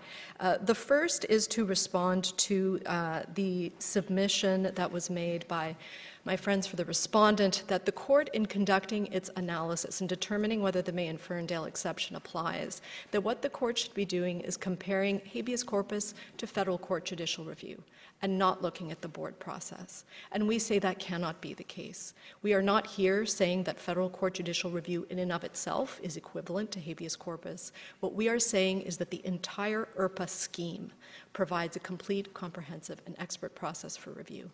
And our submissions on that front are in fact supported by the approach this court took in May and Ferndale.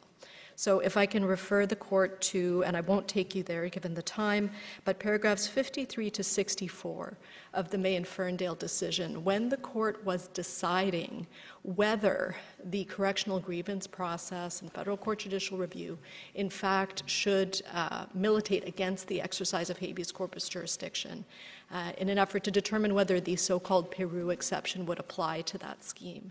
The court did not look only at federal court judicial review. The court, in fact, looked in detail at the nature of the administrative scheme, and it was the flaws in the administrative scheme that resulted in a decision that the exception should not apply in that case. So we say the same approach should be taken here. The entire scheme needs to be looked at. So does the entire scheme include the opportunity for judicial review? Yes. So the entire scheme includes the board review and federal court judicial review. I'd like to move on to my second point, and that is a rather tricky issue in the sense that I think the appellants and respondents are ships passing in the night in terms of characterizing the point that is in issue before the court on habeas corpus. It's this notion that habeas corpus allows a direct challenge, whereas on judicial review, you are looking at a single decision. It's a complicated issue, but what I will say is we've included at tab 10 of the condensed book a case called Karimi Arshad. That case is an example of the federal court looking at the broader history and background of a detention in conducting a judicial review of a detention decision. The entire factual context of the detention is before the court on federal court judicial review, just as the board member, in deciding whether detention should continue, has to consider the length of detention to that point and all the steps that have been taken by the minister. I would also say that my friend Ms. Jackman, for the respondent, indicated that an example, because it's hard to find those examples, an example of the type of case where the court was looking at the detention as a whole, that is directly attacking the detention, might be the Steele case. And in my submission, quite the opposite is true. And I would simply refer the court to pages 1409, 1411 to 1417 of the Steele decision, where it's quite apparent that what the court was doing there in assessing the lawfulness of the detention was looking at the parole board's decision and considering whether its application of the statutory criteria to the particular facts of Mr. Steele's case resulted in an unreasonable or charter-violating decision. Ultimately, there was a finding of charter breach.